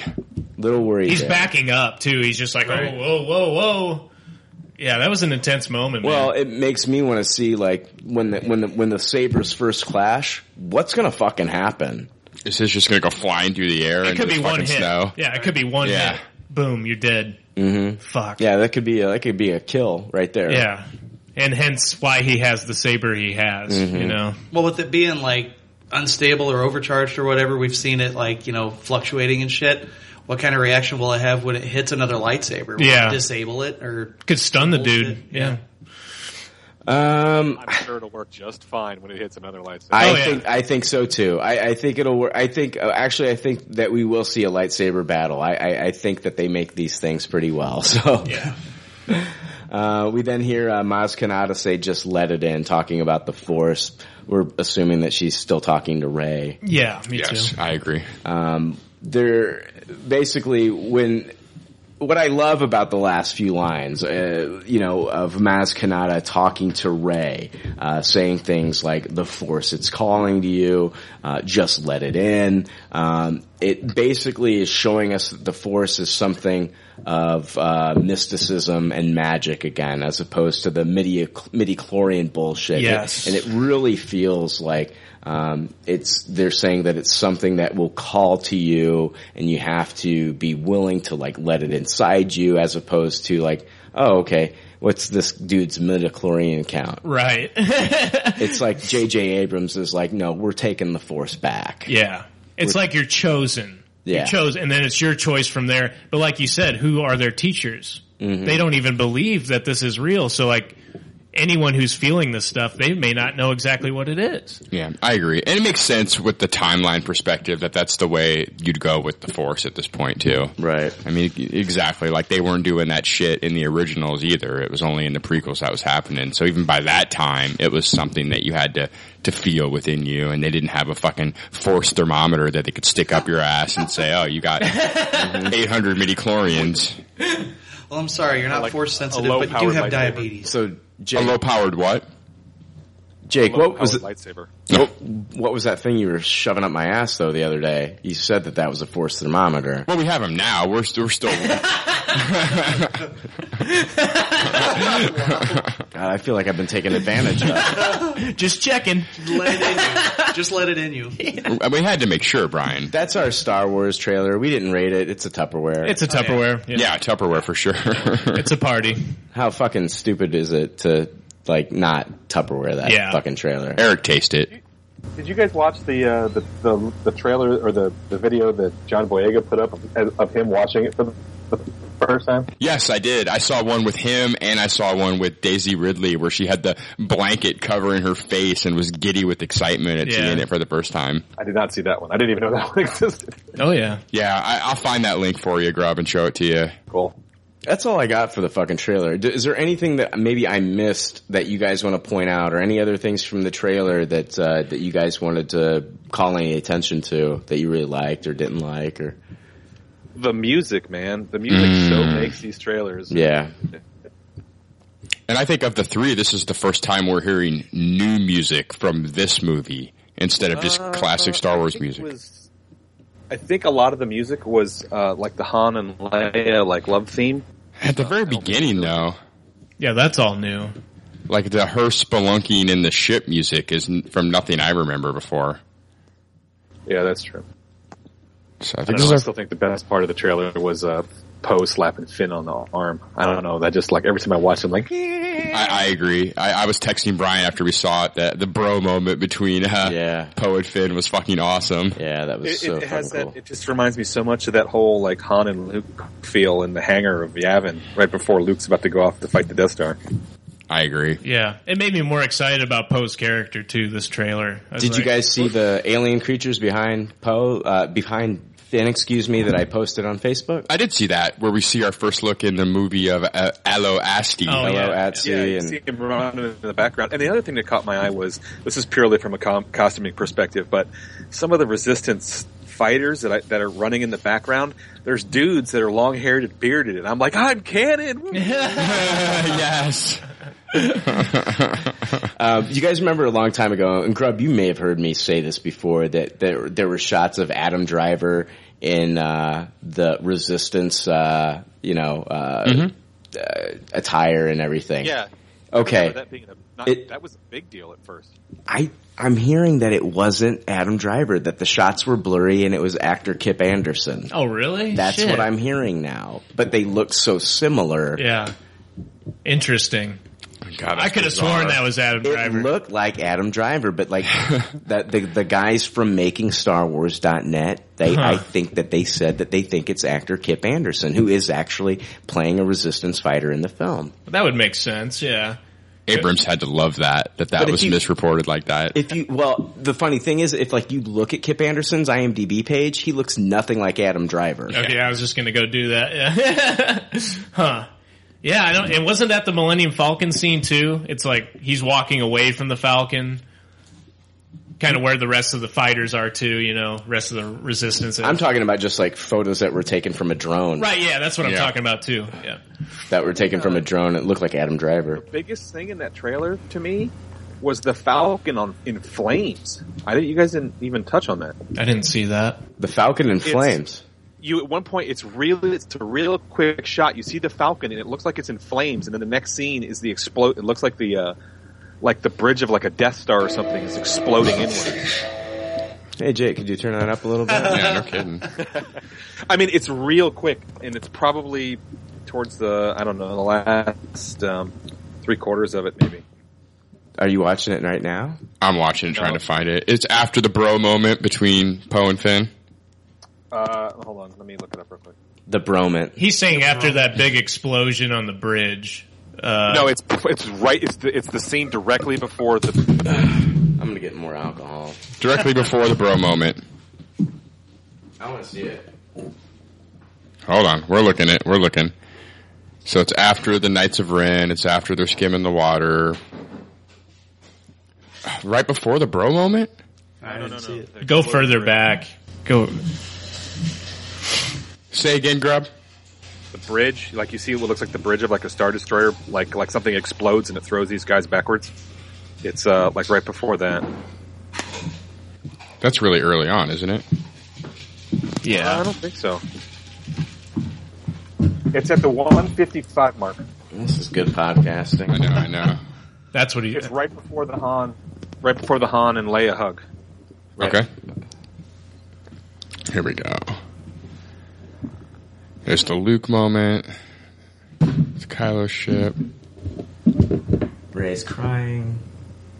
BB-8. You'll see Kylo like turn around and do like a force push or something, and then the next scene is a TIE fighter that it's at 156. Oh, there it is. Oh shit. Oh fuck. That's what I mean. Talking about it looks like it's on flames. Yes, I did see that. I don't know if that's on flames or if it just went through something that was burning. Jake's gonna pause.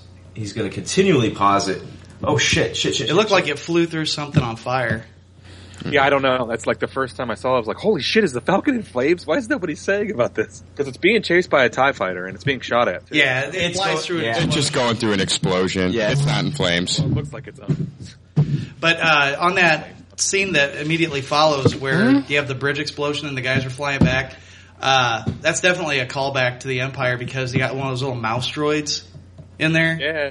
Chewie yelled at. Yeah, there's the mouse droid right there. Yep. Yeah, that's fine. That mouse droid is toast. It's like, God damn it, I need a new job. First I got Wookiees yelling at me, now I got ships blowing up. Fuck. But guys, that's our trailer. So Eric, thank you for joining us for the trailer. Do you watch Rebels, Eric? I do. I actually just watched the second episode about an hour or so before I got on with you guys. Awesome. Let's talk about that. Just talk about it real quick. I don't know, man. I don't know about. Did you watch it, Jay? Yeah. I think that AT-AT battle in the dust storm was one of the coolest things. I agree. I was going to say this is one of my favorite episodes.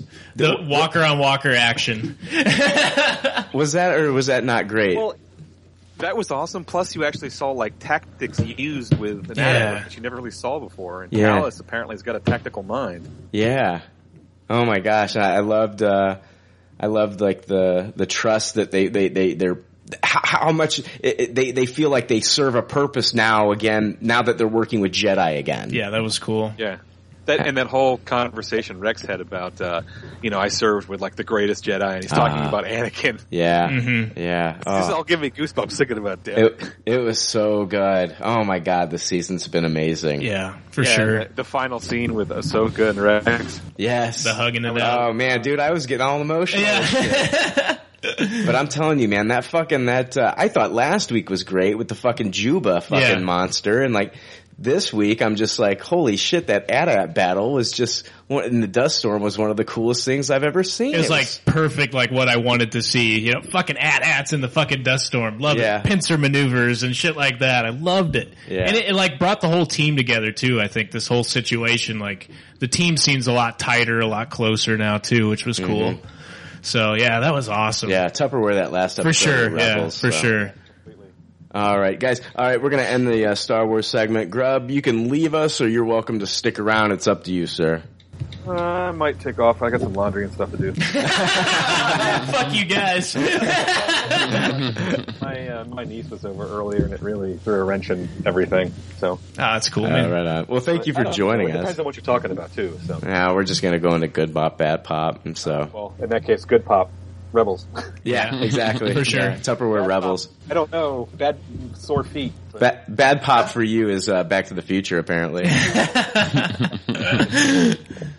Okay. Thank you. There's a sidebar story here. A lot of buzz around a prediction made way back in the 1989 movie Back to the Future 2. Watch this. Wait a minute. Cubs win World Series. Against Miami? Yeah, it's something, huh? Who would have thought? 100 to 1 shot. 100 to 1 shot. Okay. Joining us now, one of the co-writers of that Back to the Future trilogy. His name is Bob Gale, and he's with us right here. How are you? Even I know that you made a mistake. It was a wonderful prediction, but you made a mistake. You said that they'd play Miami. Well, remember, in 1989...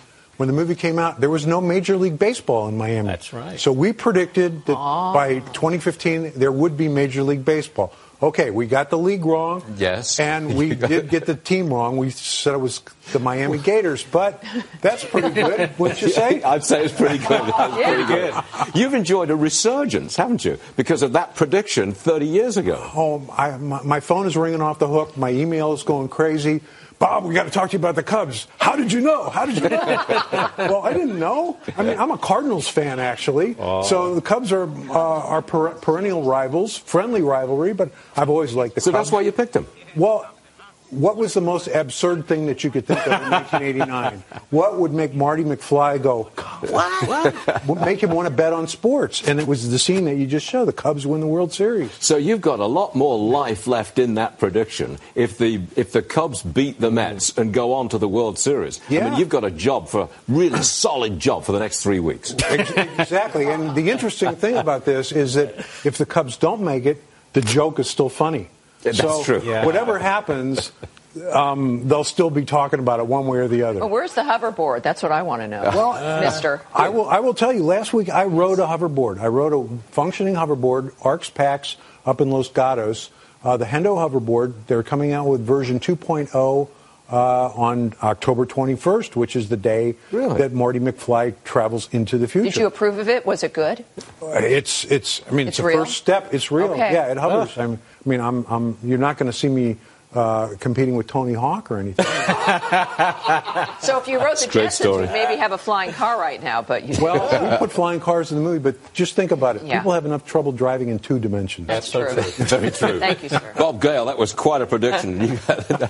You're milking it. I don't blame you. Well, why not? It's a great Thanks for being movie. with It us. still Great works. stuff. It still works. Yes. Yeah. You know, you can watch it now. It's still funny. It's And in fabulous. theaters all over the country on October 21st, you can see Back to the Future Part 2 for one night on October 21st. Oh, okay. So Terrific. if you haven't ever seen it with an audience, it's a kick. It's You get residuals. just great. Yes. You do? Oh, there you go. Why not? That's the key. Bob, thank you very much indeed. It was a pleasure. Thank you very much. Good luck, sir. All right, hey, Slow the energy down. Just to give everybody a heads up, I'm not 100% this week. I'm not feeling good, so we are going to be doing good pop, bad pop, and then wrapping up. Emails, no emails this week. We're going to read them all next week. I promise you, next week is the week we're going to read these damn emails. In the meantime, please, I've got enough emails. Just give me 1 week with no emails. Yeah. Yes. You know, so I can get caught up on these. I want to read these. Just give me 1 week of no emails. That way we can get caught up on these, and then I will lift the ban of emails. Yes. And I'll say a disclaimer here for you, Brian. Normally, he's joking when he says, enough with the emails, no more emails. Right. Like, normally that's a gag, that's a joke. He means it this time. Yeah, please. And if you're going to be that asshole, that asshat that sends the emails this week, I won't read that email, Right. okay, just to let you know. So I've got enough emails for next week. If I get any more, it's really going to just, too much. Trash button. Yeah. Instantly. Exactly. It's gone. Thank you for your thoughts. I'm not interested. So we're going to jump into good pop, bad pop this week. Yeah, eventually when it plays. God damn it. Somewhere Eric Marable is crying. For more leftover reviews with Good Pop, Bad Pop. Good Pop, Bad Pop is where we talk about the things in the previous week and or weeks that we either watched or read that we liked or disliked. You know our rating system. Went over that earlier. So I want to start off good pop, bad pop. Jake, are you really leaving when we're talking about Walking Dead? Yeah, I've got the blinders on. I have no idea what's going on this season. I know, the only thing I know is Alexandria, and I don't even know if that's a person or a location or what. I know zero. Okay. So I'm getting caught up. All right. Jump out on the porch, Chief. All right. And, when I give you look out the window, and when I give you a thumbs up, that means, just get in your car and go home. That's not a thumb. It's not a thumb. So I'm supposed to moon him, right? Yeah. So this was episode 2 of The Walking Dead for season 6, and it was JSS was the title. Guys, they have come out with guns. I'm going to Tupperware this episode, number 1. They have come out with guns blazing. They've got some of the best people on the show. First episode was directed by Greg Nicotero. This episode was directed by Jennifer Lynch. She fucking killed it. She was the one that directed the episode last season where Noah died. Oh, gotcha. And that was a great episode. Yeah. She's come back and she's brought it this with this episode. I think this episode was better than the first hour and a half episode. This ramped everything up. Right. I think this is probably my favorite episode of The Walking Dead ever. Yeah. Wow. I can't think of a better episode that I have seen. So I am going to Tupperware this episode. Great shit from Carol. Great shit from Morgan. In an episode that did not feature Rick at all. Right. We also got to watch a young girl eat a turtle. So, I mean... Yeah. I don't know. What did you guys think about this one? JSS. I loved it, and I agree with you. Like this episode was better for me in many ways than the first episode, which was fucking phenomenal too. But just to see, like, it starts off so serene.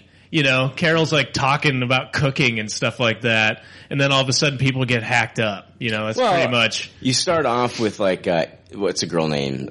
Edith? Enid, yeah. Enid. Her backstory. Her backstory. Mm-hmm.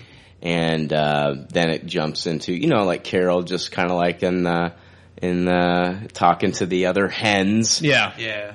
In the kitchen. You know, and then she fucking, mic drop with the cigarettes will kill you shit. Yeah. Which literally the cigarette kills her later. Right. Yeah, you're right. Well, I think it was good because in that little scene in the pantry, she's like dropping subtle hints to people like you need to not be so picky. Mm-hmm. Like she's using all the stuff that nobody wants and then she's trying to tell them you can do stuff with this. Mm-hmm. Right. And then she lets loose with the little, bit about how cigarettes try to kill you and there's enough trying to do that already. Yeah. I thought it was a little bit of a fantasy that I was seeing when that dude came up and hacked that bitch's face off. And I mean, like, for the first couple minutes after that, I was like, what the fuck? Is this really going on? Yeah. No, it was what made that scene so great is the setup was just like, she said what she said to upset that woman. Mm-hmm.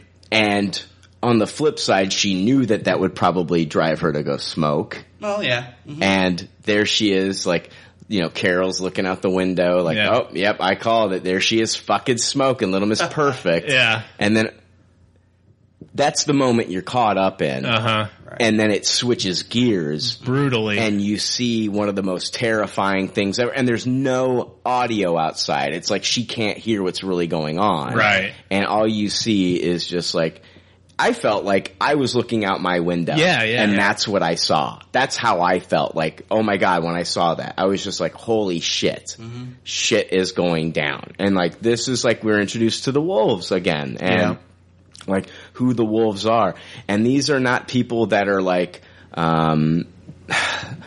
these are not people, they said that this world is not made for us as far as like living in society anymore. Right. These are just people, they're a tight-knit group. They're just a group of people that are just kind of like, they survival is just killing fucking other people. Yeah. Where everybody else is a threat. And I don't know, it's just, I loved it. I thought it was so good. It's kind of almost like 2 steps behind where Rick is at right now.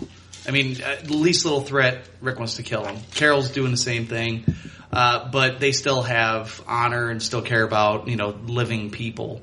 They wouldn't just go out of their way to butcher anybody. Yes and no. I think that's more of like Daryl, because Daryl's still wanting to go out there and recruit people, as to where Rick is like, no, this is it.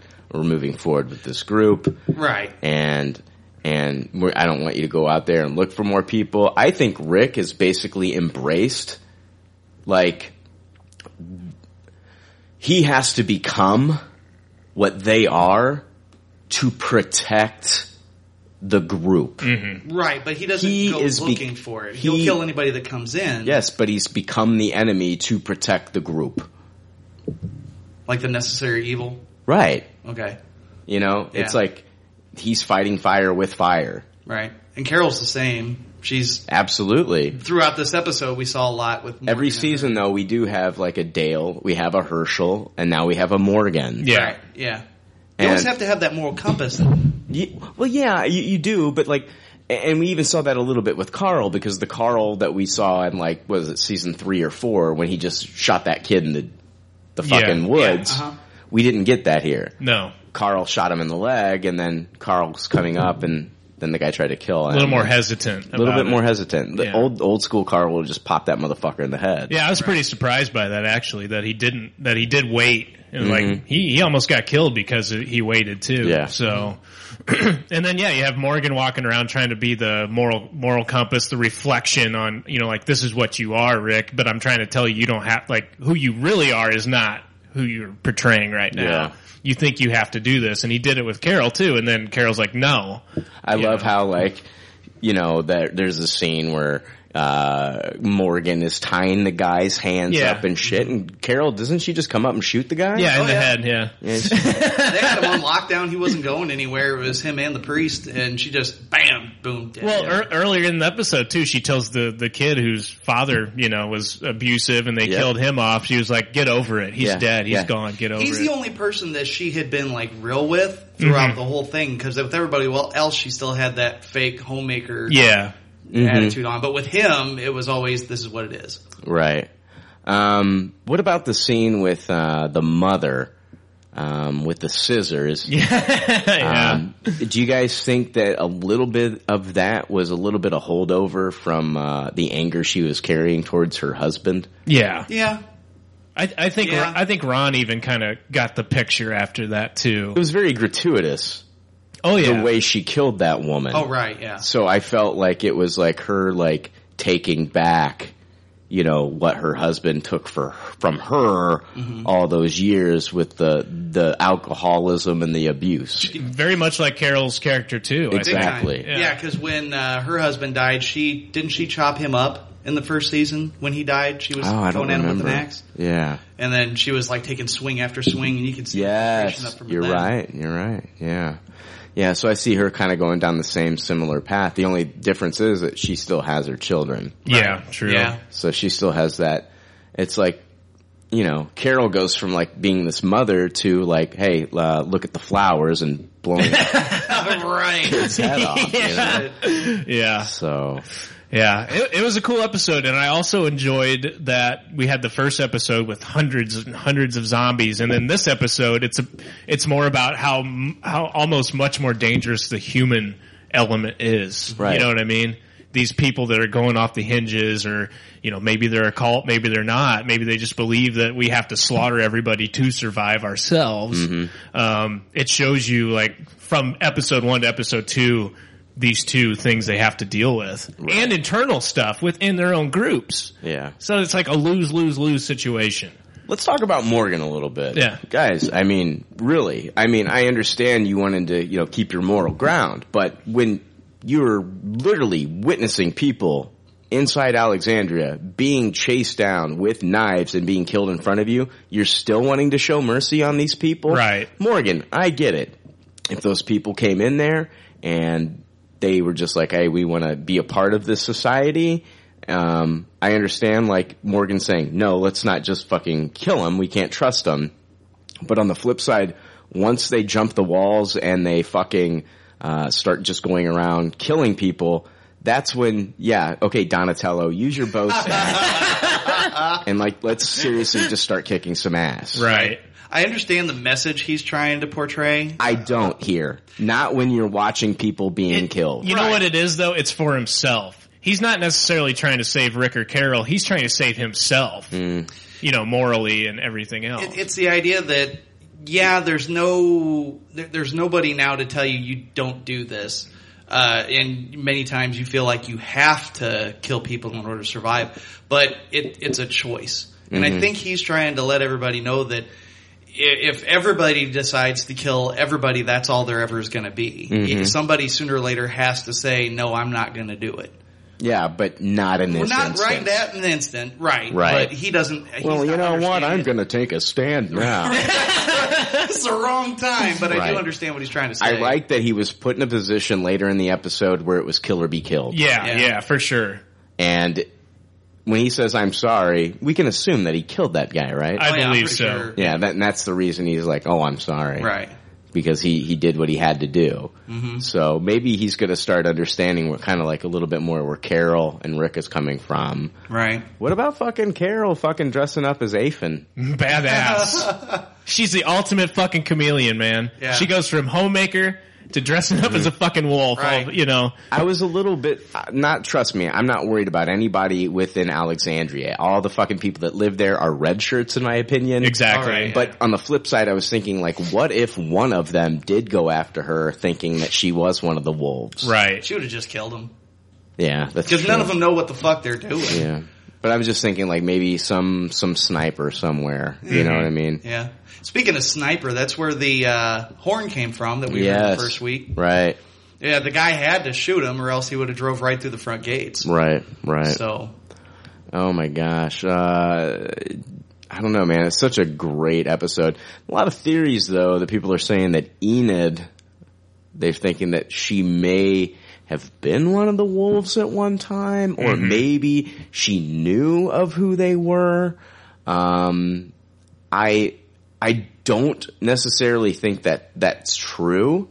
She may have come across them in the past, but I think like with the way they set up the beginning of the episode of how it showed her parents being killed and then I love that whole beginning. I hate seeing animals being hurt like that. But I mean, they almost made it. They made it like so that she almost looked like a zombie, and she was hunched over eating the turtle. Right. But I mean, a lot of people are saying that she could have been like a scout for them or something. She didn't have a W carved into her forehead, number one. But I think that she's just kind of like one of these people where she just keeps moving. She don't fit in.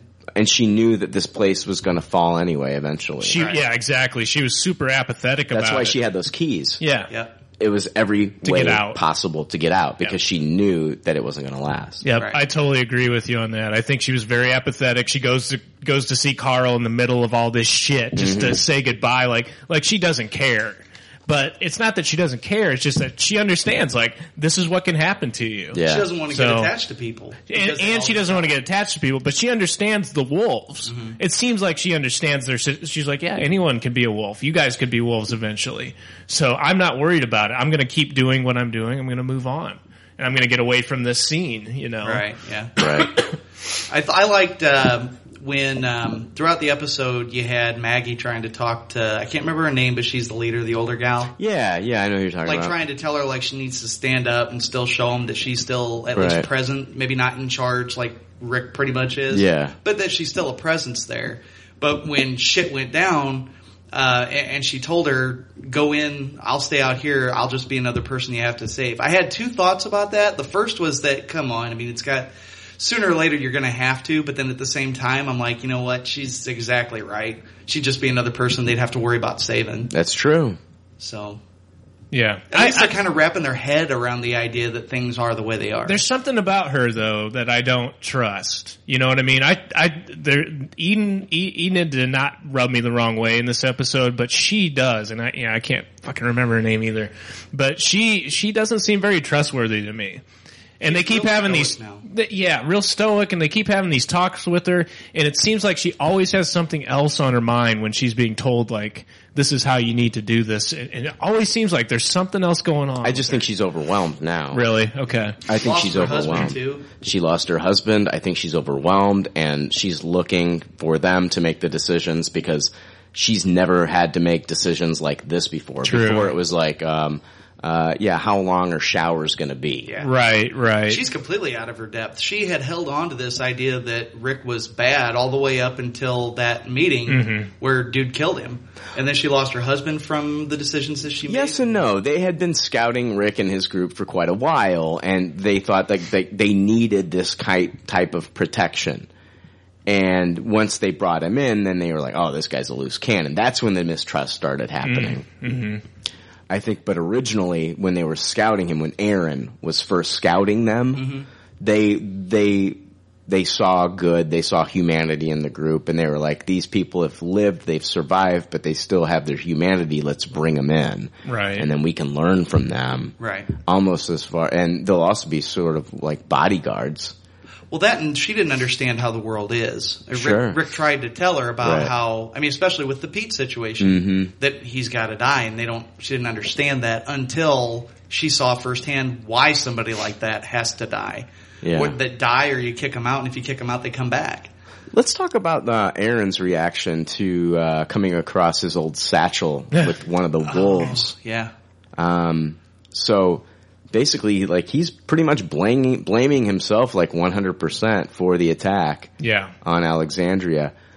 Is it 100% Aaron, though? Or do we also want to blame Morgan? Morgan for letting them go before and letting them go again? Right. Am I mistaken into thinking that his boyfriend had the backpack? No, it was Aaron. Remember, Aaron showed them. That was one of the things that Aaron used to show them from the beginning that we have this wonderful place. He had the satchel, pulled out the pictures, and he showed Rick and the group. Right. Yeah, we have this place. It's this, it's fortified and it's awesome. Trust me, I'm not making this up. Here's the walls that we built. And later on, that's when we meet Ethan Embry's character. He helped build those walls. And so I don't know. I think Aaron in that moment was like blaming himself like 100%, but me on the flip side, I'm thinking like Morgan had a lot to do with this. You're not 100% to blame, dude. Yeah, absolutely. Yeah, Morgan trying to play the straight and narrow isn't really paying off as evidenced by this episode. Right. He is partially responsible for them being there in the first place. So, and then again, he lets them go again and they get a gun off of him. Right. Yeah. Now they got a gun. Yeah. So what's that guy gonna do? You know? Right. And so, I mean, eventually now that they attacked, the attack failed, and some of their own people got killed, they're only going to be back in force. Yeah, absolutely. Yeah. And that guy with the gun could seize the hierarchy of the group at this point. If they all have just blades and this guy has a gun, he could become the leader. At least that makes more sense than Fish Mooney's knife. Question though. Wolves are leaving. Yeah. Wolves are retreating. Right. Rick's group's coming in, though. Yeah, you're right. Right? Uh-huh. Are they going to evade Rick's group, or are they going to clash? I don't know if they're going to clash. I think they're going to be dealing more with the Walker threat. The Walker threat. Because half that herd's still on their way. Yeah, that herd is still on the way. Yeah, but they could use that. I mean, if they're just about killing everything, they could use that to take over that team as well, or at least kill one of the team coming in, you know, possible, yeah. Rick's side. So, do you think that we're gonna see Nightfall before this? I mean, I hope so. Oh my God. It's gonna be cool as hell. Scary as fuck. Yeah, it will be scary. I think, man, if they want to top these two episodes, yeah. Oh man. It could be like, the farm episode, season finale for season 2 when it was coming out of the fog. Oh God. That was cool. I was kind of thinking to myself, it'd be like the Battle of Helm's Deep where lightning and there's all these walkers coming. Oh my God, yeah. Oh my God. Like you can't see them and then all of a sudden lightning strikes and then boom. Yeah. You see them. Whew. Come on in, we're done. Are we there yet? I was periscoping. I told the periscope people I should. So anyway, I was surprised too when Daryl died this episode. And was raped. I'm not sold on Daryl anyway. It's Rick's about dismembered hand. All right, so yeah, that's Walking Dead discussion. I'll definitely be watching the new episode tonight. Definitely be watching The Leftovers too. Yeah. I know you will be, Jake. Yes. All right, guys. I'm gonna ask you guys about your good pop, bad pop here in a moment. I did want to talk about one thing here real quick. I did see a movie this week. I did watch Rock the Casbah, the new Bill Murray movie. It stars Bill Murray. I'm trying to think of some of the other big players in this movie. You've got Kate Hudson in this. She plays a hooker with a heart of gold. You've got Danny McBride and Scott Connor in this. Mm-hmm. Oh wow! You also have I'm trying to think who else was in this movie. I haven't seen Scott Conn for a while. Yeah, he does. He's doing that TV show, right? One of those CSIs or. Oh, that's why I haven't seen him for a while. Yeah. And then what's the other? Zooey Deschanel, she's in the movie real quick, but and of course Bruce Willis is in this. Oh yeah! Wow. Goodness gracious. But I'm gonna talk about Rock the Casbah a little bit. It's loosely based on like one true event, and they kind of like took that one true event and built the entire movie around it. And the event is a woman in Afghanistan. She starred on kind of like Afghanistan's kind of like their American Idol, okay, where it was only a men's competition. Women, would not sing on there. Women are not allowed to sing. Right. And so this was based on that one event, very loosely based. So, and then of course Bill Murray plays like a talent agent and blah, blah, blah, blah, blah. I'm gonna give this a low tasted. And the reason is because like this movie, the way that the marketing is like, this is the Bill Murray you've been wanting to see. Old school Bill Murray. This is old school Bill Murray. And this is like, that's what when I going into this, I was like, holy shit, here we go. Mm-hmm. This is going to be right up there with all the best fucking Bill Murray movies that I loved from years ago. This is going to be like his, like, check this out. Here I'm back. And I'm not saying like I enjoyed St. Vincent. I've enjoyed some of his other movies, but like, this movie, the way that they marketed it, I was just thinking like, wow, this is going to be like a fucking like huge return to form. Stripes Bill Murray, Groundhog Day Bill Murray. That's exactly. It looked like like Caddyshack Bill Murray or like SNL Bill Murray. Right. It was not that movie. Wow. And his performance is not that great. And I mean, I was even wanting to see like great performances and interactions between him and like, Bruce Willis, and I didn't really get it. The movie it uses music though very well, and there are scenes where when they start using the music, it gets to you, right? And they use the music really well. But overall, this movie is nothing that I would say you have to go see in the theaters. I'd say that this one's a good Redbox rental, or wait for it to come on HBO and just watch it. It's a low tasted. Was it funny at all? Did you laugh out loud? Not really. No. Damn. Not really. I didn't really laugh out loud. The best chemistry, I think the best actor in this was Kate Hudson. Okay. I can see that. And I think that the relationship that she had and the interactions that she had with Bill Murray were the best. And she was used very sparingly in the movie. Okay. There's actually a huge stretch of the film where she's not even in the movie. And the movie really got better when she was back in the picture. She is very talented. She's really good in this. It's not like, I'm not like a huge Kate Hudson fan either. Like I've seen Almost Famous and some of her other rom-coms and shit. Yeah. But I've never like walked away from a Kate Hudson movie and been like, holy shit, she's great. She plays a different character in this movie than I've ever seen her play in any movie. And she's really good in this. She kind of steals the show for me in this movie. But Bill Murray, what they promised in the marketing of this film, way off. Yeah. I was really looking for like a really great performance. I didn't get it. And, low tasted, man. I would watch it though. It'd be a Redbox rental, or like I said, watch it on HBO. Okay. So, that's what I got. Who wants to go next? I'll go ahead and go. Go. So I finally watched John Wick.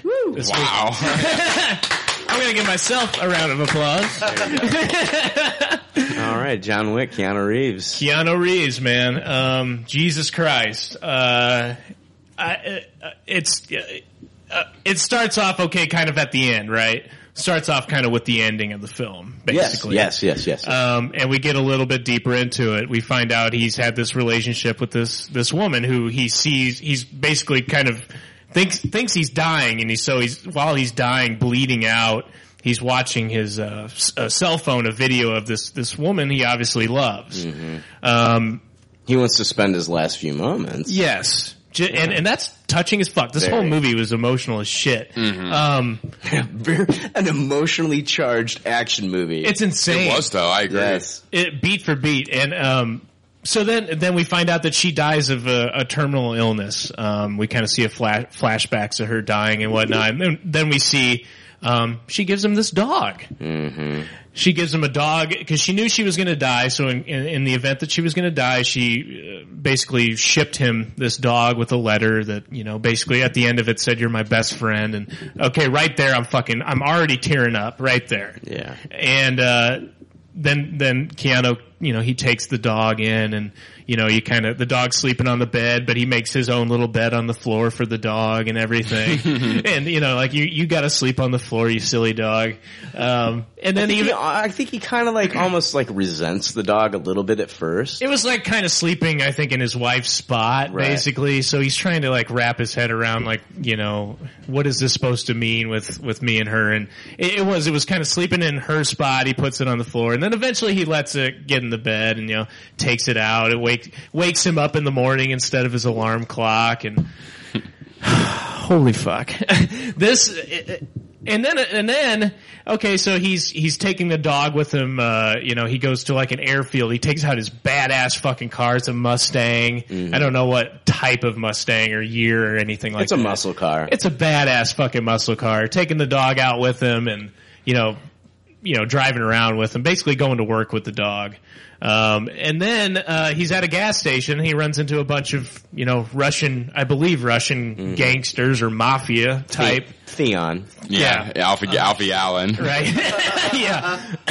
And of course they want to take the car, but I want to see Theon in more roles like this. Yeah, Alfie Allen's great in everything I've seen him in. So good. It was good, yeah. So good in this. It's going to be hard for him to play a character you root for after this. After this in Game of Thrones. Yeah, yeah. Well, that's what I'm getting to. Like, they want the car. The guy talks to Keanu's character in Russian. You know, first they're like, "Hey, nice car. You know, is it for sale?" And he's like, "No, it's not for sale." And he gets in his car, tries to drive off. Jay's talking about this like nobody's seen John Wick. Right? I know. Jay, you're the last person on the planet. I know, but I'm setting up. I'm setting up what makes this Frank movie. hasn't seen it. Yeah, Go fucking. I'm setting up what makes this movie so intense, and you know, they want the car. They say something in Russian to him, and he says something back. Right. So he understands what they're saying. They didn't think he would. Well, eventually they come after him in his house for the car. Mm-hmm. And they beat the shit out of him, and they kill the dog. Oh shit! That moment, I got out of my chair, and I did not sit down the rest of the movie. Because I was like, kill these motherfuckers. Yeah. I was bawling my fucking eyes out, first and foremost. I'm not fucking ashamed to admit that. I was crying. They kicked the dog to death. It died. Oh. You see it. It was hard. It was fucking hard to watch that scene. And me and Brian saw this in the theater. I mean, and you could clearly see the crowd reaction was pissed. Yeah, I was so pissed. I did not sit down. I was fucking pacing the room. In movies, you do not mess with small children. No, yeah. That can't, you know, their frontal lobes don't, you know what I mean? Right. They can't make any decisions for themselves, and then you don't mess with animals. A puppy. A fucking puppy. And you hear it die, and the whole movie, I'm like, get these I was pacing, smoking cigarettes. The scene I was so stressed out. The scene of him holding. Yeah. Or being next to the dead dog. Right, you see the trail of blood from the dog. God. It's almost like the dog crawled to him while he was unconscious or whatever, and then he wakes up to see the dog was like right next to him. Fucking shit. Great movie, though. You know, I'm not gonna talk about it ad nauseum, but the hotel scene, the dance floor scene, the fight scenes were fucking phenomenal. Just the mythology of the hotel. The mythology, the other players in the game. So you could clearly... Adrienne Palicki in this movie. Right. Am I right? Oh, yeah. Was she not amazing? She was amazing. William Dafoe was great in it, though he was very sparse throughout this. Oh, he was fantastic in this. He had a great year that year. He did that, and then he did, what was the Wes Anderson movie, the hotel movie. Oh, the Grand Budapest Hotel. Yeah, he was so fucking good in that movie too. Willem Dafoe, man, that was a great year for him. Yeah, I was surprised. I didn't even know he was going to be in it, and then his character pops up, and then you're kind of introduced to other players in this game, and you discover, you know, of course, John Wick you don't fucking mess with the boogeyman. John Wick is the boogeyman. Thank you for watching this. My question to you, because I've asked this to Jake, is like they have announced a sequel. I mean, is that something that you're excited for? I mean, was it like? Do you think like they should have gone the prequel route? And we could have seen like John Wick before all this happens, or do you think this should be like a direct sequel? I don't want to see him as the bad guy necessarily, as the killer. You know, I liked this that he was, you know, kind of trying to settle back into normal life, and then he had all this horrible shit happen to him. Where can they go from here, though? I don't want them to. It's almost like Boondock Saints, where the first Boondock Saints was very emotional, very good. And if they had ended it at that, it would have been perfect. Yeah. Instead, they tarnished it with a sequel. I totally agree. I kind of feel like they're going to take away from the emotional impact of this. Well, how long did it take them to put out that second Boondock Saints movie? It did take forever. So, I don't know. I feel like I get the story. I feel like the story, you know, it ended the way I needed it to end. Granted, there was loose ends, you know, of course. But then I just see Taken 2, Taken 3, Taken 4. That's all I see after that. Even though I love Keanu Reeves, I love John Wick's character. Yeah, I always told Jake, like when we first talked about John Wick on that first episode that we talked about, I said I'd rather just see a prequel comic. Yeah, that'd be fine. Give me a prequel comic. I agree. I don't want to see this movie get sequelitis either, where they just try to repeat kind of the same thing that happened in the first one. Like, what, John Wick's going to get a kitten. Right. And then a Game of Thrones cast member's going to kill his kitten. And then Part 3 is a goldfish. Yeah. Right. I see it taking away from the emotional impact and getting like way more into all these other, you know, character backstories, which will make it a little hokey, I think. You know, it'll be too much. That was a perfect perfect movie. What I love about it, though, where they can go from here is more scenes at the hotel. I love the mythology of that hotel. I mean, that was very comic booky to me. It's like how they set that up, and I love that, and I think that's a place that I'd like to see explored a little bit more. I also enjoyed the character of the cleaner. Yeah, for sure. You know what I mean? More of that kind of thing, you know? That's a great character actor. Remember him from The Crow and The Warriors? Oh, yeah. Yeah. So good. I mean, man, John Wick is just a Tupperware. It's a Tupperware city, man. Yeah. I've never, ever, ever, ever, like, had that impact. Where I was, like, even thinking to myself, dude, sit down. Sit the fuck down. This movie impacted me so much when it comes to action films that it affected my rating for The Equalizer. Oh, okay, okay. Yeah, kind of similar. I had seen John Wick first, and that's a Tupperware, and I was just like, you know what? Had I not seen fucking John Wick the same summer, I probably would have given The Equalizer a Tupperware. Right, see. Because, you know what I mean? Because it was like, I can't say that Equalizer is on the same level as John Wick. The John Wick curve. Yeah, and it's not like I've only seen Equalizer once. I've watched that movie 2 or 3 times. Yeah, I love that movie. But, yeah. That's it. It reminded me of that. It reminded me of The Crow. It reminded me of Boondock Saints. But Keanu's fucking acting in it was phenomenal too. And just the story. I just don't see them, if they do a sequel, making it that like impactful where I'm just standing up like, God damn it, kill everybody. You know what I mean? I don't see that happening. Yeah, it's I mean, I think they're going to be able to do all the action again, but like, will they get you emotionally invested in the character again? Cause like you said it, man, once they killed the puppy, fucking motherfuckers, you're just like, yes, get these motherfuckers. Yeah. Like you as an audience member are cheering for John Wick and you want him to get vengeance. Every time he shoots someone in the head, you're cheering. Yeah. Oh yeah. Can they do that again? Yeah. What are they going to do to make that important again? I don't know. Right, exactly. I almost can't even think of another action movie where I'm rooting for the main character as much as I was rooting for John Wick and John Wick. Like I just can't see how they can bottle that up. Most of the movies that I watch, sometimes I'm cheering for the fucking villain. It feels like, you know what I mean? Exactly. Sure. But yeah, you wanted Alfie Allen to get his bad. Yeah. No, this succeeded by using a puppy where the Punisher movie did not succeed, and his whole family was killed. Yeah, agreed. Yeah. You were like, yeah, get revenge for your whole family. Right. That's a great point. It's true. So, and I can see the Crow comparison too. Yeah, but they couldn't have taken anything more, of course a child, but they're not going to do that. I don't, in any sane movie. So that was the closest thing I think they could do was a little puppy to set that off, and I was just like, fuck, man. No. Still reeling over it. I was bawling my eyes out. I'm so sad after that scene. It was hard to watch, especially in the theater. Like, at least you're in your home and you can pace around the TV a bit. Like, we had to, like, stay in our seats. I know. I can't believe that happened. Like, you guys didn't stand. Like, I understand you're at a theater, but man, fuck. So yeah, Tupperware the shit out of that movie. Jake, I want you to talk about, you watched a couple movies this week. Yes. Definitely want to hear about a movie that I talked about a couple weeks ago. I want to hear your thoughts about that. Was that the last podcast I was on? That was the last one that last one we were on, we wrapped early, and I said since we were wrapping early, I was going to go ahead on Brian's rating and give The Walk a chance. Yes. I'd kind of poo-pooed the trailer and said I thought Joseph Gordon-Levitt looked silly, looked like he was in You had every right to think that, though. Looked like he was in a bad SNL sketch performing with a goofy accent. And as big of a Robert Zemeckis fan as I am, I kind of had low expectations for this movie. But after hearing what you had to say about it, I was like, all right, I'm going to give this movie a chance. Yeah. We're wrapping early this week. Let's go see The fucking Walk. And I did what you said. I saw it in IMAX 3D. You pretty much said that was the only way to see it. And I mean, right off the gate, I gotta say, I Tupperware this movie. Awesome. It was amazing. I completely eat crow on Joseph Gordon-Levitt's performance. You were right. It was a bit silly at the beginning still.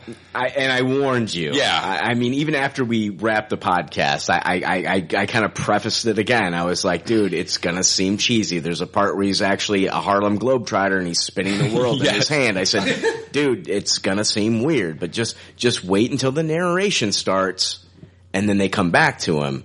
Yeah, totally. And I mean, his performance was spectacular. This movie was super charming.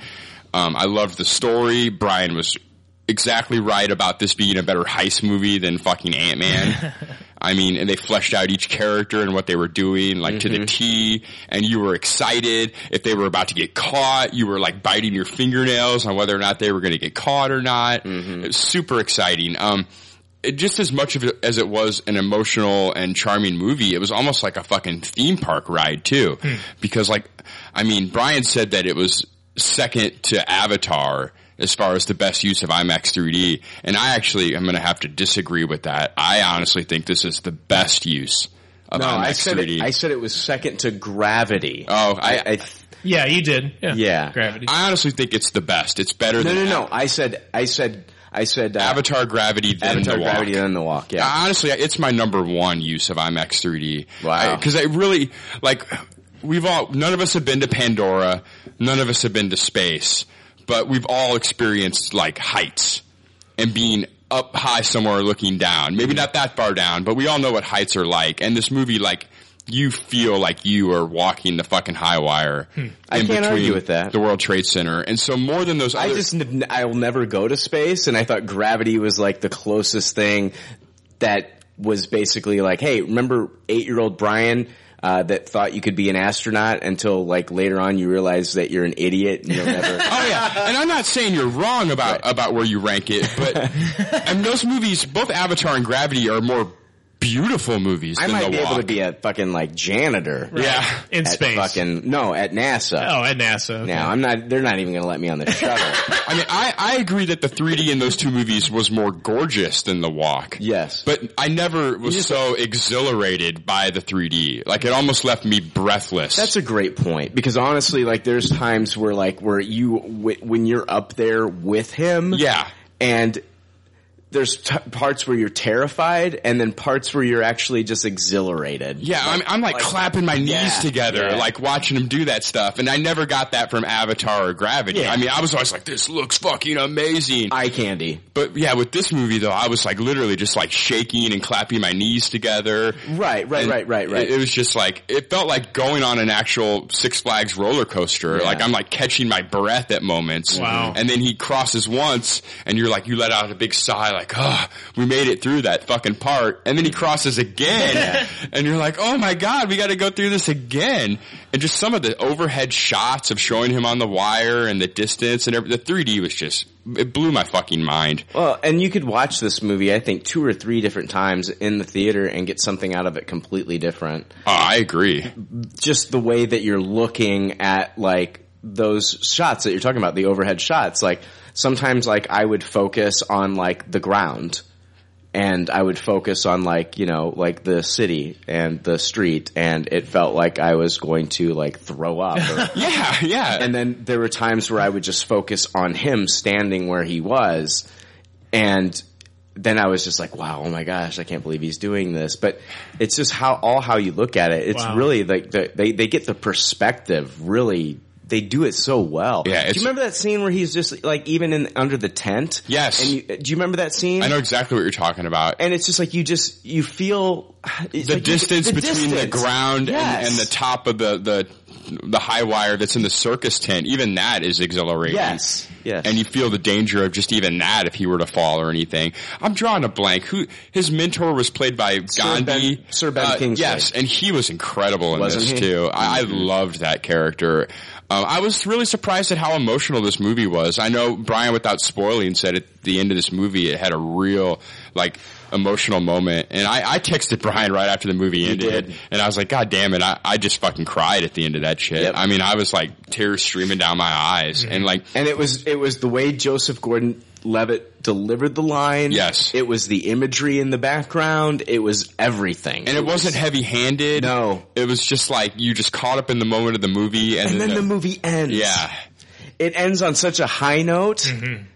And then it takes you from that high note and it takes you to his dialogue at the end, and he just delivers one line. It's the look on his face and the imagery in the background, and you're just like, holy shit. And right before that line, it's like the end stuff is some of the most charming stuff of the movie. So you're like really just smiling and smiling and smiling. Weren't you smiling like the last, it felt like half hour of that movie. Yeah. I just had like this perma grin. Oh yeah, I felt like I had like Brand X from the fucking Tim Burton Batman movies and everything. Like they'd gassed me up, and I just couldn't stop fucking smiling. Make you smile again. Yeah, I loved this movie, and I know on the Martian episode I said that was the best movie I'd seen all year in theaters, and this overcame that for me. This is by far the best theatrical experience I'd had all year. Wow. This is the best theater experience I've had all year. And I know, had you seen Ex Machina maybe in the theater. Oof, that'd be a tough call. I don't even know what I'd say. Well, I mean, if you're going to rate it as far as like best film or best experience, I got to give the experience to The Walk. Yes. I'm talking best film, I'd got to say Ex Machina. And, I'm going to call out Matthew Ciccella from the Never Submit Movie Podcast. Yeah. He did not like Ex Machina. Said it was predictable. I love Matthew. He's great. And I love their podcast. Great podcast. But man, Matthew, I don't know if maybe we talked about it and hyped it up too much. And maybe he went into this, expecting something different, but like he said, it was predictable. And I thought, it wasn't about guessing what was going to happen. It was just like the individual character performances. Yeah. It was watching Domhnall Gleeson and Oscar Isaac and like those performances and like. I totally agree. Oscar Isaac's like my man now. Yeah, I get excited every time I see any clips of him at episode 7. Fuck yeah. Like he's like the fucking dude to me right now. Yeah, he is. Matthew from Never Submit Podcast said this. It was Matthew Ciccella. I got a message for him. It's predictable and lame. Professional wrestling. He is gonna hate you. Oh shit. So I don't understand if he thinks Ex Machina is predictable. I don't understand how that's a fault if he's still watching professional wrestling after all these years. So. Oh shit. All right, hashtag Twitter war. Matthew, I disagree with you 100% on your views on Ex Machina, and oh my god, I was probably grinding my teeth when I was listening to his review of Ex Machina. Oh, you listened to a podcast where he was saying this? Yes. I would have just stopped the podcast and deleted it off my iPhone. Oh, I actually throw my phone like a grenade. I'd have ripped the earbuds out of my fucking ears. Right. And like smack my ear a bit. Oh my gosh. So, yeah, I'm glad you enjoyed The Walk. Oh yeah, thank you so much for kind of making me go see that. Like I was kind of going to let it slip by, I think, because I was just annoyed at the trailer. I was too, and then like a listener like I said, that email said, you got to see this, and especially in the theater. So. And then I saw one more movie. Frank, you mind if I just knock my 2 movies out before I send it over to you? Yeah, no, that's okay. I went and got up this morning and went and saw Steve Jobs, the new movie from Danny Boyle. Okay, I am dying to hear what you say about this movie. Because I'm hearing some people saying, hearing some people Oscar buzz. So I want to know what you're thinking. Well, yeah, Danny Boyle did this movie. It starred Michael Fassbender as Steve Jobs, Kate Winslet as his assistant, Joanna. Seth Rogen played Steve Wozniak, and Jeff Daniels played John Scully, who was Steve Jobs' first boss when he first worked for Apple and whatnot. Yeah. And movie was directed by Danny Boyle, written by Aaron Sorkin. We know from the Sony leaks way back when that this movie was intended to be directed by David Fincher. Oh, okay. And he demanded a $10 million paycheck, and he demanded that Christian Bale be cast in the lead role. I remember this. And Sony refused those demands and got Danny Boyle and Michael Fassbender to do it instead. Which is weird. I mean, like, Fincher's been one of those guys where he's pulled off some amazing things where studios have given him what he's wanted in the past. I mean, when he wanted the budget that he wanted for Fight Club. Yes. He got it. And it was like, seriously? Yeah, and he had just got off of Social Network, right? And that was also written by Aaron Sorkin. Mm-hmm. So it's kind of weird to me that they didn't just okay, we'll give you the money. This will be good, Right. But So I kind of had that, and I'm a huge David Fincher fan out of the gate, I gotta tell you. And I like Danny Boyle a lot too. Yeah. His zombie movie is one of my favorite zombie movies of all time, and I'm not a big zombie guy. What is it, 28 Days Later? Yeah, that Train Spotting. Yeah, I'm a huge Slumdog Millionaire fan. I love it to Slumdog death. Millionaire. So good. So, Danny Boyle, he's compatible.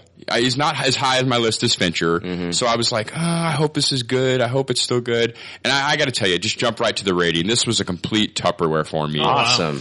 I am jumping on the train that says Michael Fassbender should be nominated for Best Actor for this movie. Great. Wow. He was incredible. I'll be watching this next week. He didn't look the part. Like, he never looked, maybe in the last third of the movie. And that's the thing. People that were like, we just had that Ashton Kutcher movie where Ashton actually looks like Steve Jobs. Yeah, I'll give Ashton credit where credit's due. He looked the part more than Michael Fassbender. Right. But Michael Fassbender nails the performance. The performance makes you believe that he's Steve Jobs. Okay. And the movie has a very original way. It's a very different biopic than any biopic I've ever seen. Does it make him out to be like a villain? It shows both sides. Okay. It's very amazing. I don't know if you know how this movie is like presented, but it's not like a from birth to death movie about Steve Jobs. It's a 3-act movie, and each act is before a major presentation that he's about to deliver. There's one act that's in 1984 where he's about to present the Macintosh for the first time. There's another act in 1988 where he's about to present his own computer for the first time after he's been fired for Apple. And then the third act is right before the presentation in 1998 where he's back with Apple and presenting the iMac for the first time. Yeah. And they never show the presentations. All 3 acts are just what Steve Jobs was doing before delivering the presentation of this item. I like that setup already. The setup is amazing, and I had no idea that this was how the movie was going to be before I saw it. I really didn't see any trailers for this or anything. Danny Boyle movie with Michael Fassbender. Let's go check it out. Yeah. And it was great. They packed so much information within these, like, the setup and everything. You see him talking to his daughter, and in the first act, she's 5 years old. In the second act, she's 13 years old, and in the last act, she's 19 years old. Oh, wow. And you see the progression of him, and that's kind of where, like, it paints him as, like, maybe a bad father because he's more dedicated to his work and what he's trying to do, revolutionize the computer industry and everything, than he is about being a caring father. Right. And you kind of see, and I know it's a biopic and they dramatize stuff more than it was, but you kind of see that he does still care about the well-being of his daughter, and he cares that things are good for her and everything. Seth Rogen is Wozniak in this, and I'm not really a big Seth Rogen fan, and I really liked him a lot in this movie. And not a huge role, but a big enough role that you see quite a bit of him. Yeah. And I really liked him. I can't wait for you to see this movie. I will see that and this we can week. talk a little bit more about this. Absolutely. The lines that Michael Fassbender delivers, I didn't expect it to be as funny of a movie as it was, but it was really so cynical and so, like, bullet pointed with his vision that it really creates a lot of humor in his dialogue and everything. And this movie was a lot of fun. I'm encouraged that this was written by Aaron Sorkin. Yeah. I did not know that going in. And, like, now it's like, yeah, I'm sold. Yeah. Fassbender and Sorkin. That's the only thing that kept over from the Fincher. It was the same screenplay. Right. It's just Boyle took it over with Fassbender. Okay. And I don't know. After seeing this movie, I feel like Fassbender did a better job than Christian Bale would have done.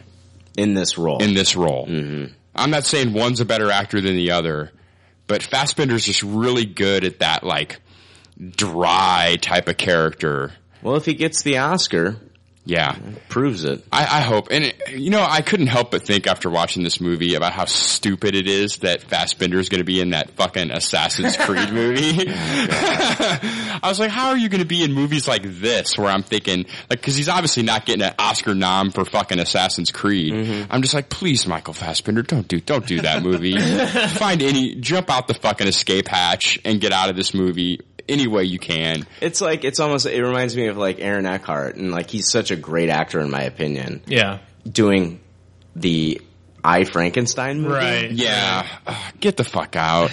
Don't Jake Gyllenhaal yourself and do this Prince of Persia crap. Yeah. Get the fuck out now before it's too late. Whatever.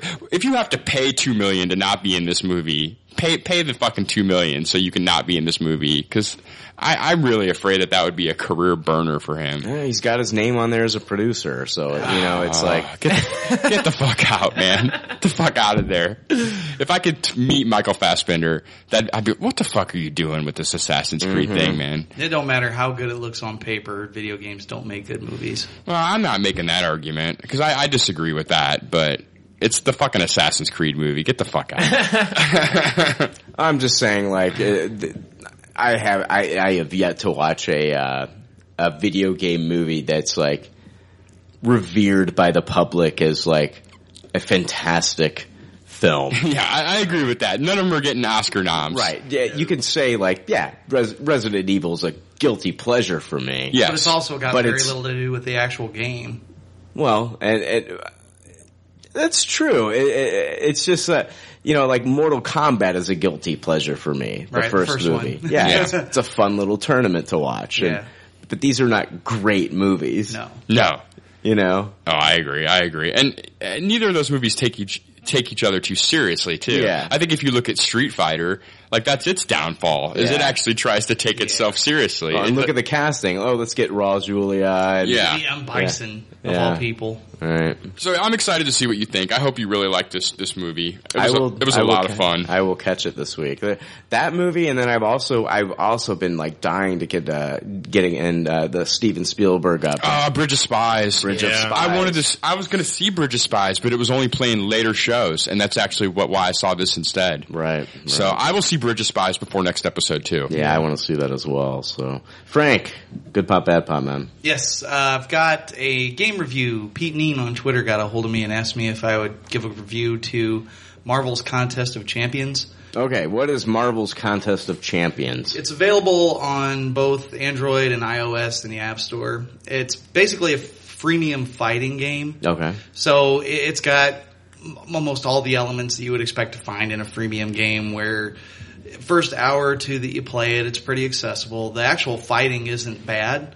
You're limited to like a heavy attack, a super special attack, a couple mediums, and some light, by tapping on different parts of the screen or swiping. At first I was a little taken aback by it, but it's so simple. It's not overly complicated, but it works.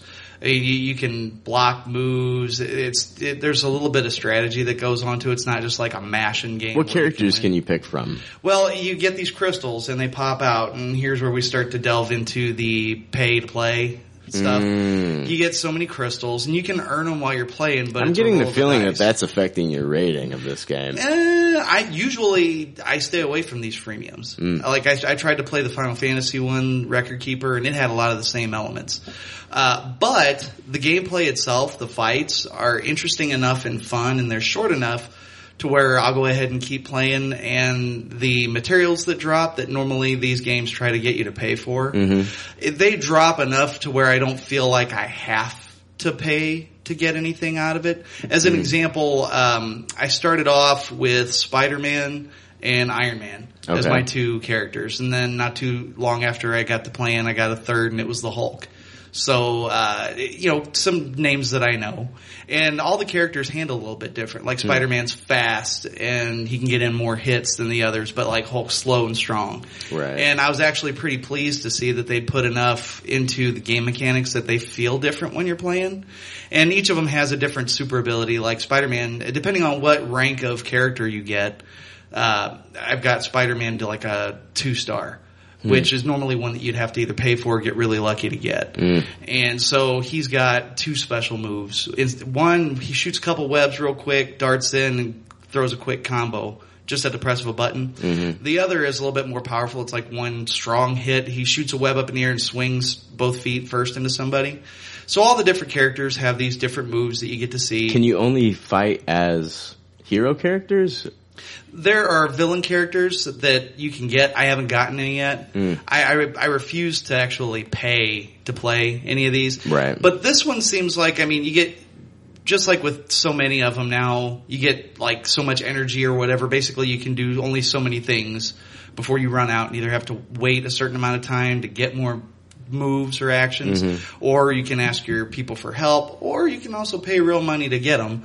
But one of the things that I found is that the pacing of the game is at least good enough to where when I run out of energy and then I do the little multiplayer bits, I've had enough right then and I can put it down and go do other things while I'm waiting for the energy to build back up. This isn't the type of game that you want to sit there and just play and play and play and play anyway. Right. And the animation is good and the actual gameplay is fun. So I'm going to give it a taste it. I don't know that I could find a freemium game that would actually be a Tupperware. But this one at least toes the line between being fun while you're able to play it without making you feel like, man, I really got to put some money into this to get anywhere. Okay. Because even if you don't happen to get lucky and roll higher star characters, you can upgrade the characters that you already have into those upper tiers so you can still keep playing without having to pay to get the perfect roll to get a certain character or anything. So I see. That's usually the biggest trap you get into because somebody's like, man, I really want to get this character. Right. And every once in a while, like right now they're advertising Deadpool pretty heavy. Well, play for a chance to win a 4-star Deadpool.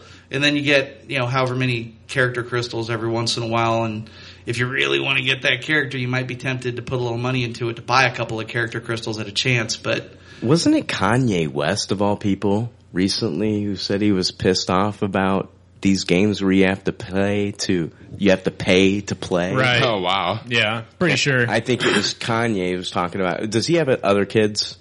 No, I don't think he does. I think just Northwest. Yeah. Okay, so I think I don't know, but I know Kanye tweeted about this, that he was pissed off about. He's a gamer, man. So about these games where you have to pay, and it's not like Kanye doesn't have enough money, right? Yeah. But he sees what it is. But he sees what it is, yeah. And I was just like, holy shit! For once, I agree with Kanye West. So. One of the only real bitches that I've got about it is, you've got certain different character classes that are good against other different types. Like they look at like Iron Man and the Vision as like technology types, and then you've got mutant classes, and then you've got people like Spider-Man who are enhanced through chemicals, and the Hulk too. But when you have a fight between Wolverine and Magneto, that's pretty much a no-brainer, but none of that stuff is taken into account in the game at all. It's just a fighting game, so it doesn't take itself too seriously. So as long as you're not thinking too hard about, it's not like it starts. It's like game over. Right. I mean, like if the Hulk punches Ant-Man in the chest as hard as he can, you wouldn't think that he'd make it through that. Oh, Jake, you're playing it right now. I just downloaded it while Frank was talking about it. It gave me Gamora as my starting character. I gotcha. I'm not really sure how I do anything, but just tap on the screen to attack. And really, that's about it. I mean, the learning curve. You know how a lot of these games have like the first taste is free. I'm gonna toss this game. I'm tossing it too. How do I do anything other than just tap to punch? I can't do any other special move or power. I don't know how you skip through the tutorials, but there's parts where it tells you about that. Okay. Like if on the left, it says it's best played with two hands because I was just hammering on the button to play as fast as possible. and that's the screwed up thing is at the very beginning, because of how these freemium games are, it wants to make you feel good about yourself so you can get into it and play. And first couple matches or whatever, if you just literally just take your finger and tap the right side of the screen, you're going to win. But once you get up to like the second chapter and stuff where you're facing more powerful enemies, it's more balanced out where you're not overpowered. So you either actually have to fight smart or get better characters. Okay, as you're saying all this, I'm just watching Jake just repeatedly tap the screen. I'm kicking some ass too. Yeah, he just downloaded it. That's fuck you, Black Panther. Try to have a movie, motherfucker. That's the way it is at the very start. But I had to put a little time into it to get to the part where. So you're saying later on down the road, it's not so much just repeated tapping? Right. You can't get away with that forever. Is it more like stroking? So the left side of the screen, if you hit it and hold it with just one finger, your character blocks. If you like swipe away, they'll jump back. I mean, and there is some tactics to be had about it. If you hit and hold on your right, your character does like a strong attack. Mm-hmm. But when you're playing against somebody who's doing that, when you see them kind of squat down, if you swipe away, you can avoid it. Now I'm going to fight the Hulk. I'm going to tap this motherfucker to death. Right in the pants. Yeah. Hulk smash. I get what you're saying though, Frank. It does probably get more complicated. But I mean, that's the thing too. Is take some swipes. It goes hand in hand. You put the time into trying to figure out how to play and actually get good at it. It's or good practice for money. It's good practice for Tinder too. Swipe right for dating the Hulk. That's just how all these are. I mean, the real disturbing thing is that in between games at the bottom, you got like a chat session where people can talk. Yeah. And there's a lot of fucking horny ass little kids on here. I snap pictures on my iPad. That's why Frank's giving it a taste. Look at that bulge on the Hulk. No. Like, I'm serious. Like, one kid posted, I'm 13 and ripped. Who wants to suck my juicy dick? I swear to God. That's CIA, man. That's the CIA. That's fucked up. I'll give it this. The graphics are nice. I do like the look of it. Yeah. And the deeper you get into it, you realize it's not just your average throwaway freemium game. He called his dick juicy. The kid did, whatever. I mean, literally, like, I'm 13 and ripped. Like, first off, like, you're 13, you don't even know what the fuck that means. You have no muscles at 13. No shit. Juicy dick. What the fuck? Yeah, it was pretty bad. I mean, Jake, you're good at tapping, man. I know. I'm a fucking tap master. Watch where you're tapping, too, there, buddy. Whoa. If I ever need to ask somebody to get somebody else's attention, I'm going to ask you. Thank you. I'll swipe right. You gotta consider the kind of form that it's in, too. I mean, these freemium games have to be accessible because in order to get you to eventually pay money for it, they want you to be able to enjoy it at first, even if it's just you're terrible at everything. Right. And so, I mean, you really wouldn't get into any of the mechanics until you hit later into Chapter 1, which is like hours from now, or into Chapter 2.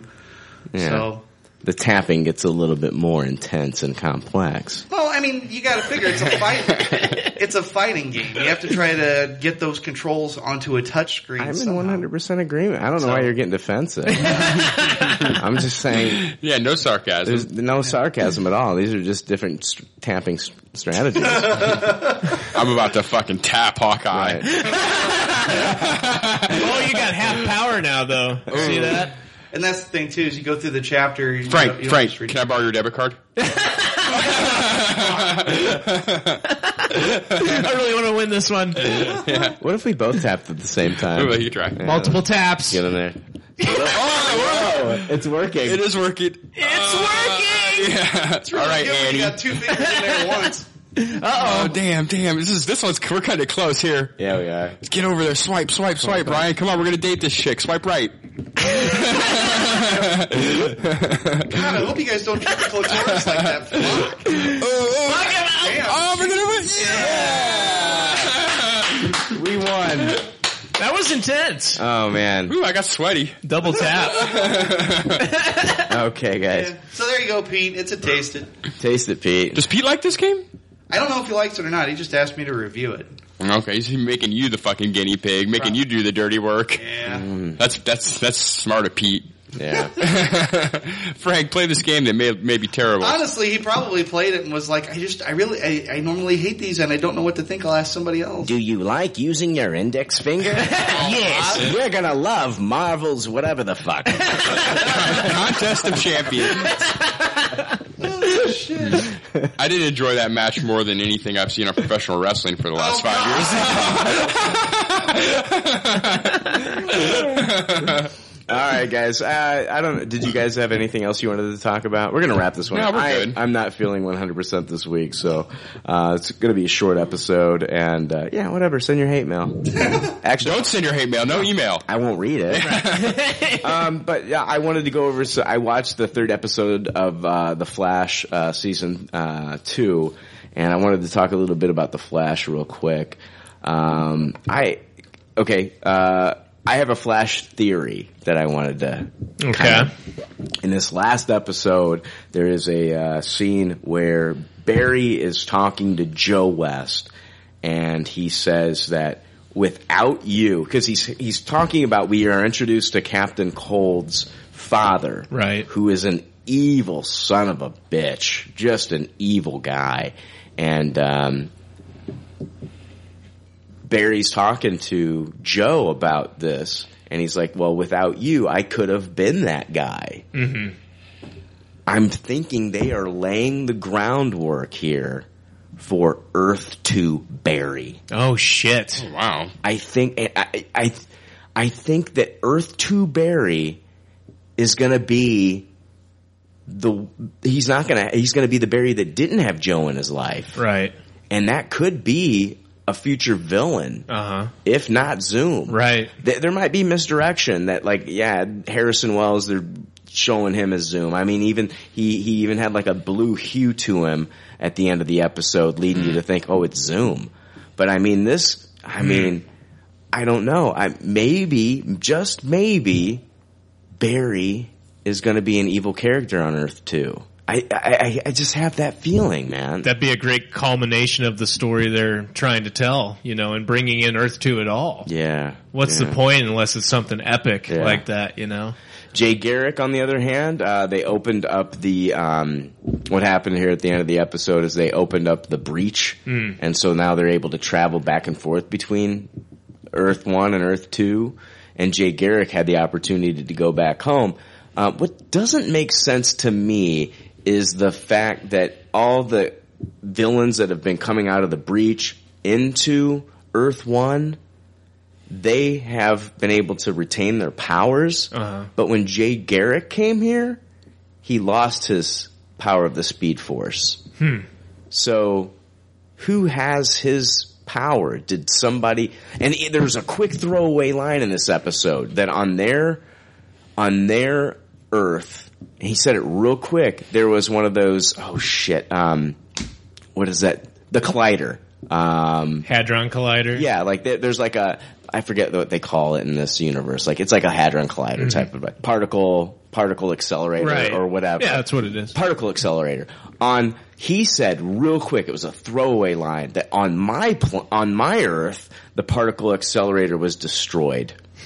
So, and that's what gave, so basically he was just saying like, that's what gave him, he was basically alluding to like, he got his flash powers the same way that Barry got his. Right.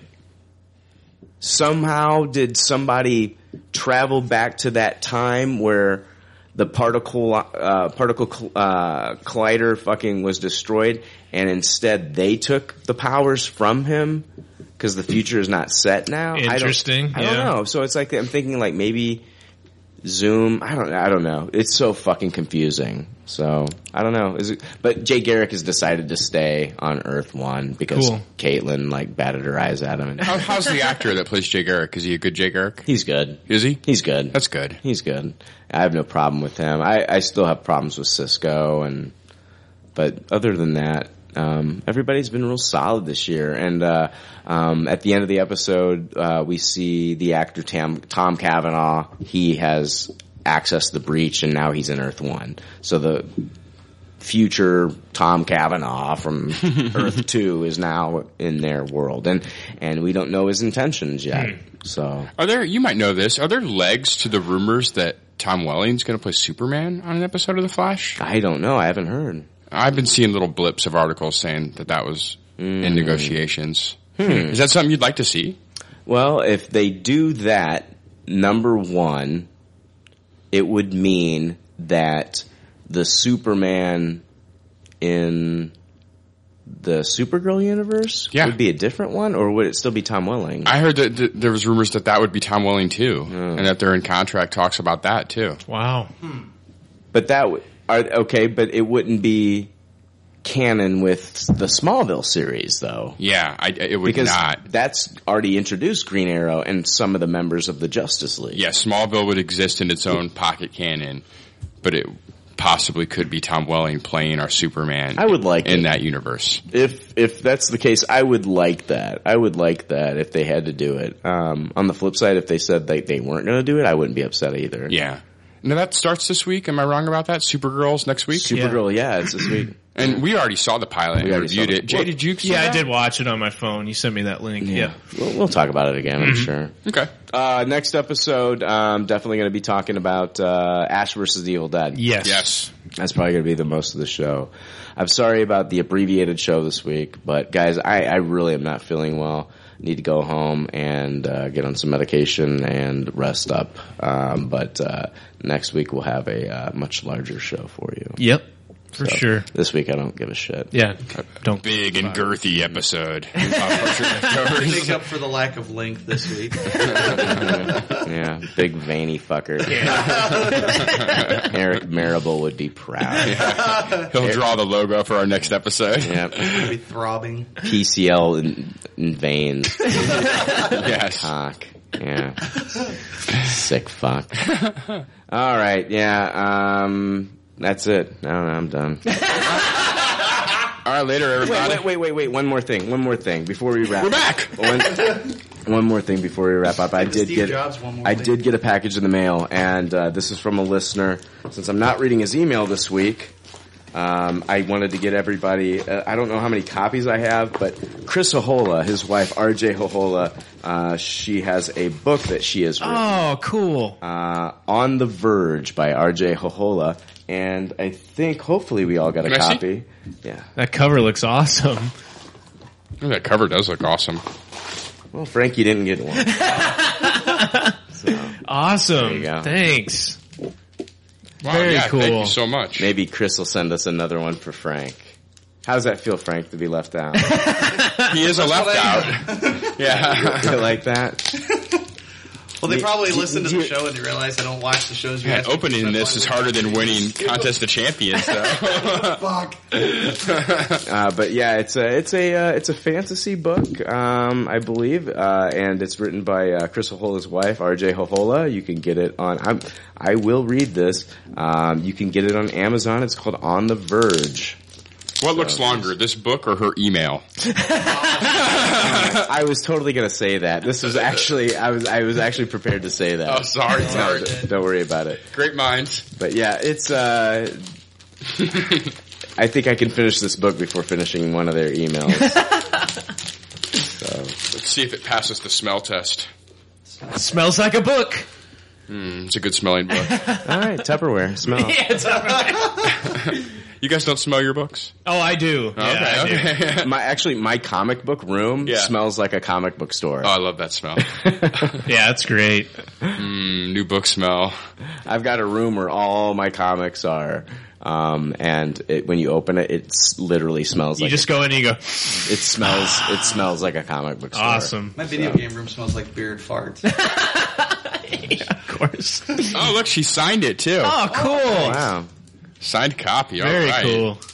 Always like a new book. This looks great. Yeah. Can't wait to read it. Yep, Frank, can't wait to read it, can you? You like how I keep bringing attention to you not getting one? It'd be like my girlfriend in the early part of high school, imaginary. Frank, when I finish, I'll let you borrow it so you can never read it. Oh, yeah. Awesome. Frank's like, yeah, on the verge of eventually reading the book. I'm still on the verge of eventually learning to read. That's true. Brian, goddammit, you never finished showing me. On the verge of Dr. Seuss. All right, next week, Ash versus the Evil Dead. Bridge of Spies. And hopefully I'll be able to watch the Steve Jobs movie, which I'm definitely going to find a time to watch that. For Halloween, I'm going to have a older 360 game review, Lollipop Chainsaw. It's actually written by James Gunn. Oh, cool. So nice. Oh, cool. Yeah. He wrote a video game, huh? Uh-huh. Wow. Interesting. Wow. Came out 2012. So it's No an oldie, idea. but I actually found it when I was looking for a older title with Jack Black in it, Brutal Legend. And it had this, you know how Amazon does. Also frequently bought with this. Yeah. So I saw it. It was only $15 and I watched the trailer for it and the humor seems right up my alley. So all sorts of raunch. So I'm going to check it out and let everybody know what it's like. Cool. All right. Oh, yeah. All right, just like all good leftovers say in their doggy bags, whatever. That's still better than I've ever said it. I do want to apologize to our listeners that listen every week and expect like a 4-hour show. Number one, you're fucking crazy. Number two, I seriously feel like shit. So whatever. Yeah, you got to drive, man. It's free content. Deal with it. It's free. Yep. All right, later. Bye. Later. See you. Latest. Thanks for listening to Pop Culture Leftovers. Congratulations. I don't know how you did it. I couldn't do it. You people need a t-shirt saying, I just listened to 2 hours of nonsensical crap. Anyway, if you'd like to reach the Pop Culture Leftovers cast, you can email them at comments@popcultureleftovers.com. You can also follow them on Twitter at PC Leftovers or like their Facebook page. They'd love to hear from you. They're all pretty sad and lonely. One of them is homeless, but I didn't say that. There's already like 7 million podcasts talking about pop culture and all that.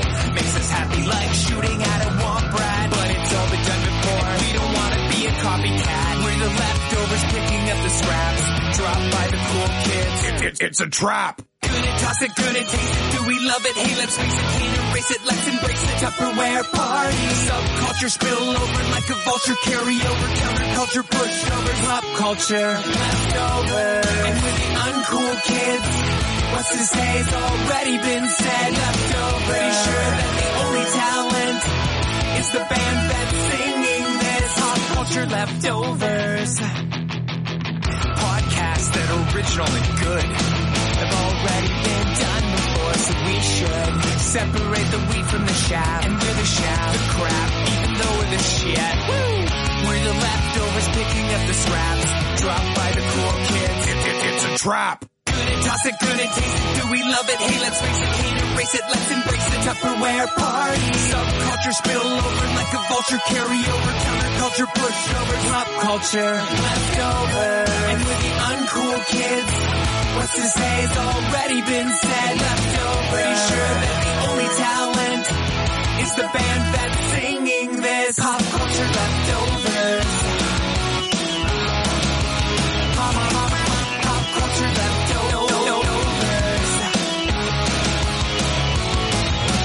Good and toss it, good and taste it. Do we love it? Hey, let's face it, can't erase it. Let's embrace the Tupperware party. Subculture spill over like a vulture. Carry over counterculture, pushovers, pop culture leftovers. And with the uncool kids, what's to say has already been said. Leftovers. Pretty sure that the only talent is the band that's singing this. Pop culture leftovers.